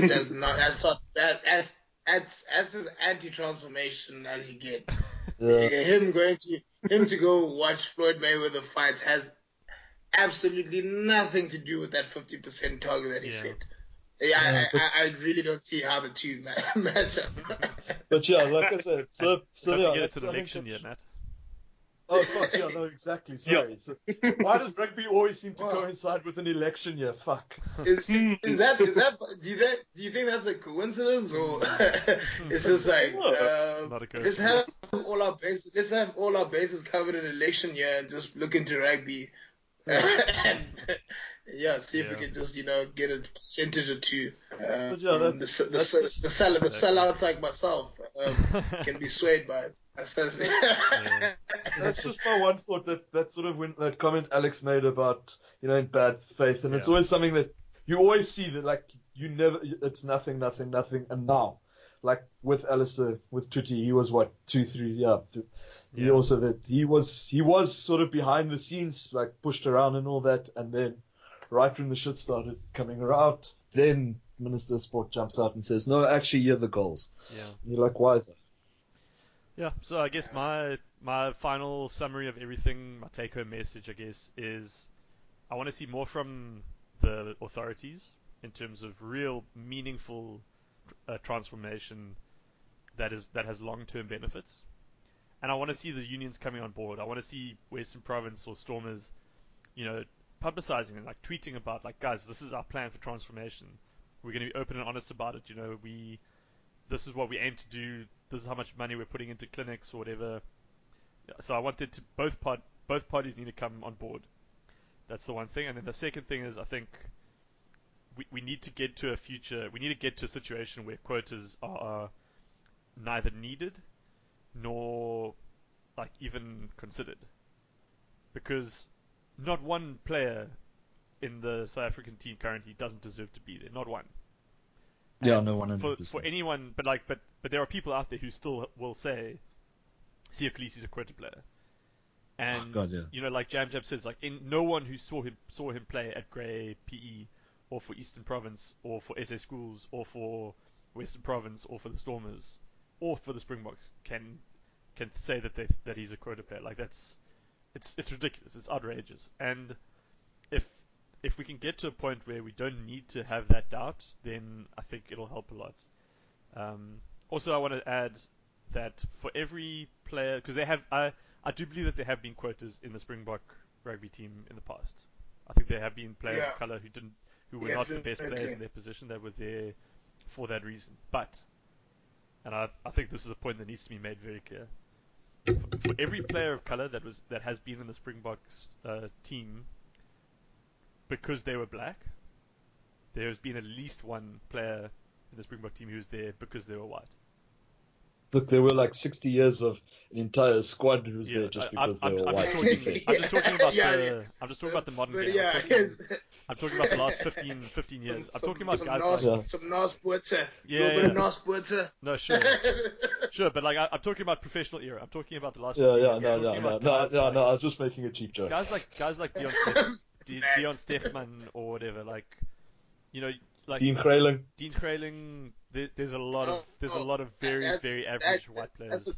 I think that could be us. That could be quota. That could be one of like that. Dean Grayling could be a quota in some circles. Yeah, exactly. And that's the thing, is that he could be 1/16 something. 1/16 black maybe. I don't know. We can do the research. But it goes back to what Adam said, is that it's a cultural. It's not just racial; it's also cultural. And I can understand it. I can understand why a coach like Heineke Meyer, he's more comfortable with a very average rugby player in the form of Deon Stechman, who is polite and calls him Greatest hits. and does what he's told and goes to church on Sundays. Doesn't have tattoos. Yeah, no tattoos. Great. That's Deon. That's like Heineke Meye's dream captain for the Blue Bulls, basically. That is really. And then you get a player coming. It's like a factory. Yeah, or you get a guy like Elton So, Jantjies yeah. who's got like a dangerous haircut and he's got tattoos all over him and he doesn't call you yes or yes sir or whatever. Maybe I don't know. Maybe he does, but it's. I reckon he does. I think so. Yeah, like I think if I can just chime in a little bit, just so we don't take it too far, just time wise, Yeah. I'm thinking. We're long I past think that point. I think to be honest, that's actually a very good point to sort of finish off with. Is that I think Elton Jantjies just wants to be treated the same as Deon Stechman and respect that okay, yeah, it sounded better in my head. No, but yeah, no, it's good. it Whoever, would be a very valid point though, but it's just so much fun. Yeah, Just thinking about it is pretty messed up. They take backs in the group? no, look, it's an incredibly valid point, especially choosing Deon Stechman. Absurd. We've thought of Deon Stechman well done actually, because he looks like you could play him. You could ask him to start at wing, and he will do his research and make sure that on Monday Heineke Meyer has a wing, or he'll find a way to do it. Die trying. He'll get the job done and die trying, as 50 Cent would say. But yeah, back on the comparison, I think you have to also, as Heineke Meyer, open yourself up and understand that the two cannot come, like the two genuinely don't come from the same background. They had different upbringings, and that is influenced by the past. Just give Elton a fair shake, or at least make the attempt to understand what is what is outside of what his comfort zone is as Heineke Meyer. Heineke Meyer has to step out of his comfort zone. Yeah. Same way Elton is by just having his haircut, and that's he's entitled to have those things about him, and you must maybe understand who his influences were as a kid, where he grew up, instead of just thinking about what you know, and that's just the standard. Yeah. Yeah, for sure. All right. Well, I guess my final thoughts, very brief, is just I think authorities they just need to be consistent, play open cards to the public, because Africans were not stupid, and also just not have transformation, kind of like Matt was saying, just kind of suddenly become important and something to be done about it, without there being consistent build up with it.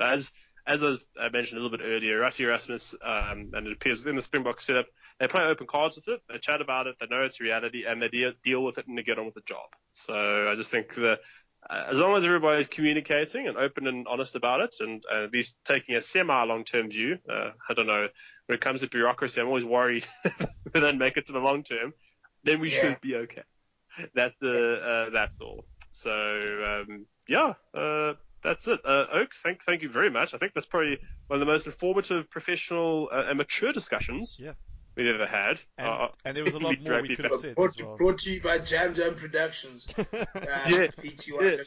And also where are the checks? Where can I say the check must go to? For a charity of your choice. This little cameo period. The charity of my choice is Caprice in Cape Town. It's a club in Camps Bay. It's a rugby club of some sort, and very focused on developing relations amongst each other. Yeah. Jam, thank you. Yeah, but thanks for having me. Thanks for having me, James. I really appreciate it. And please call again, and don't blue tick me. Well, one day I follow online. All the Lions fans, we can have an episode. Everybody else, they can get screwed. So maybe we can.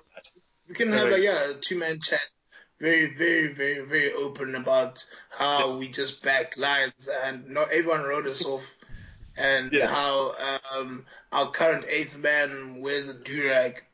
I don't know if you guys are familiar with durags, but who wears a durag? I've tried. Daimani, he's Does he wear? I don't know why he wears a durag on off days, so at least it's not to work. Yeah. Okay. I have tried to reach out to him about it, but I guess it's a Craig David Scosan thing where it's a bit of mind your own business, jam, and stay in your lane, please, thank you. And he's earned that. He's earned that. I shook hands with Daimani not too long ago. That guy has the biggest fucking hands I've ever seen. Like he's scary. Another reason why I toned it down on the durag jokes.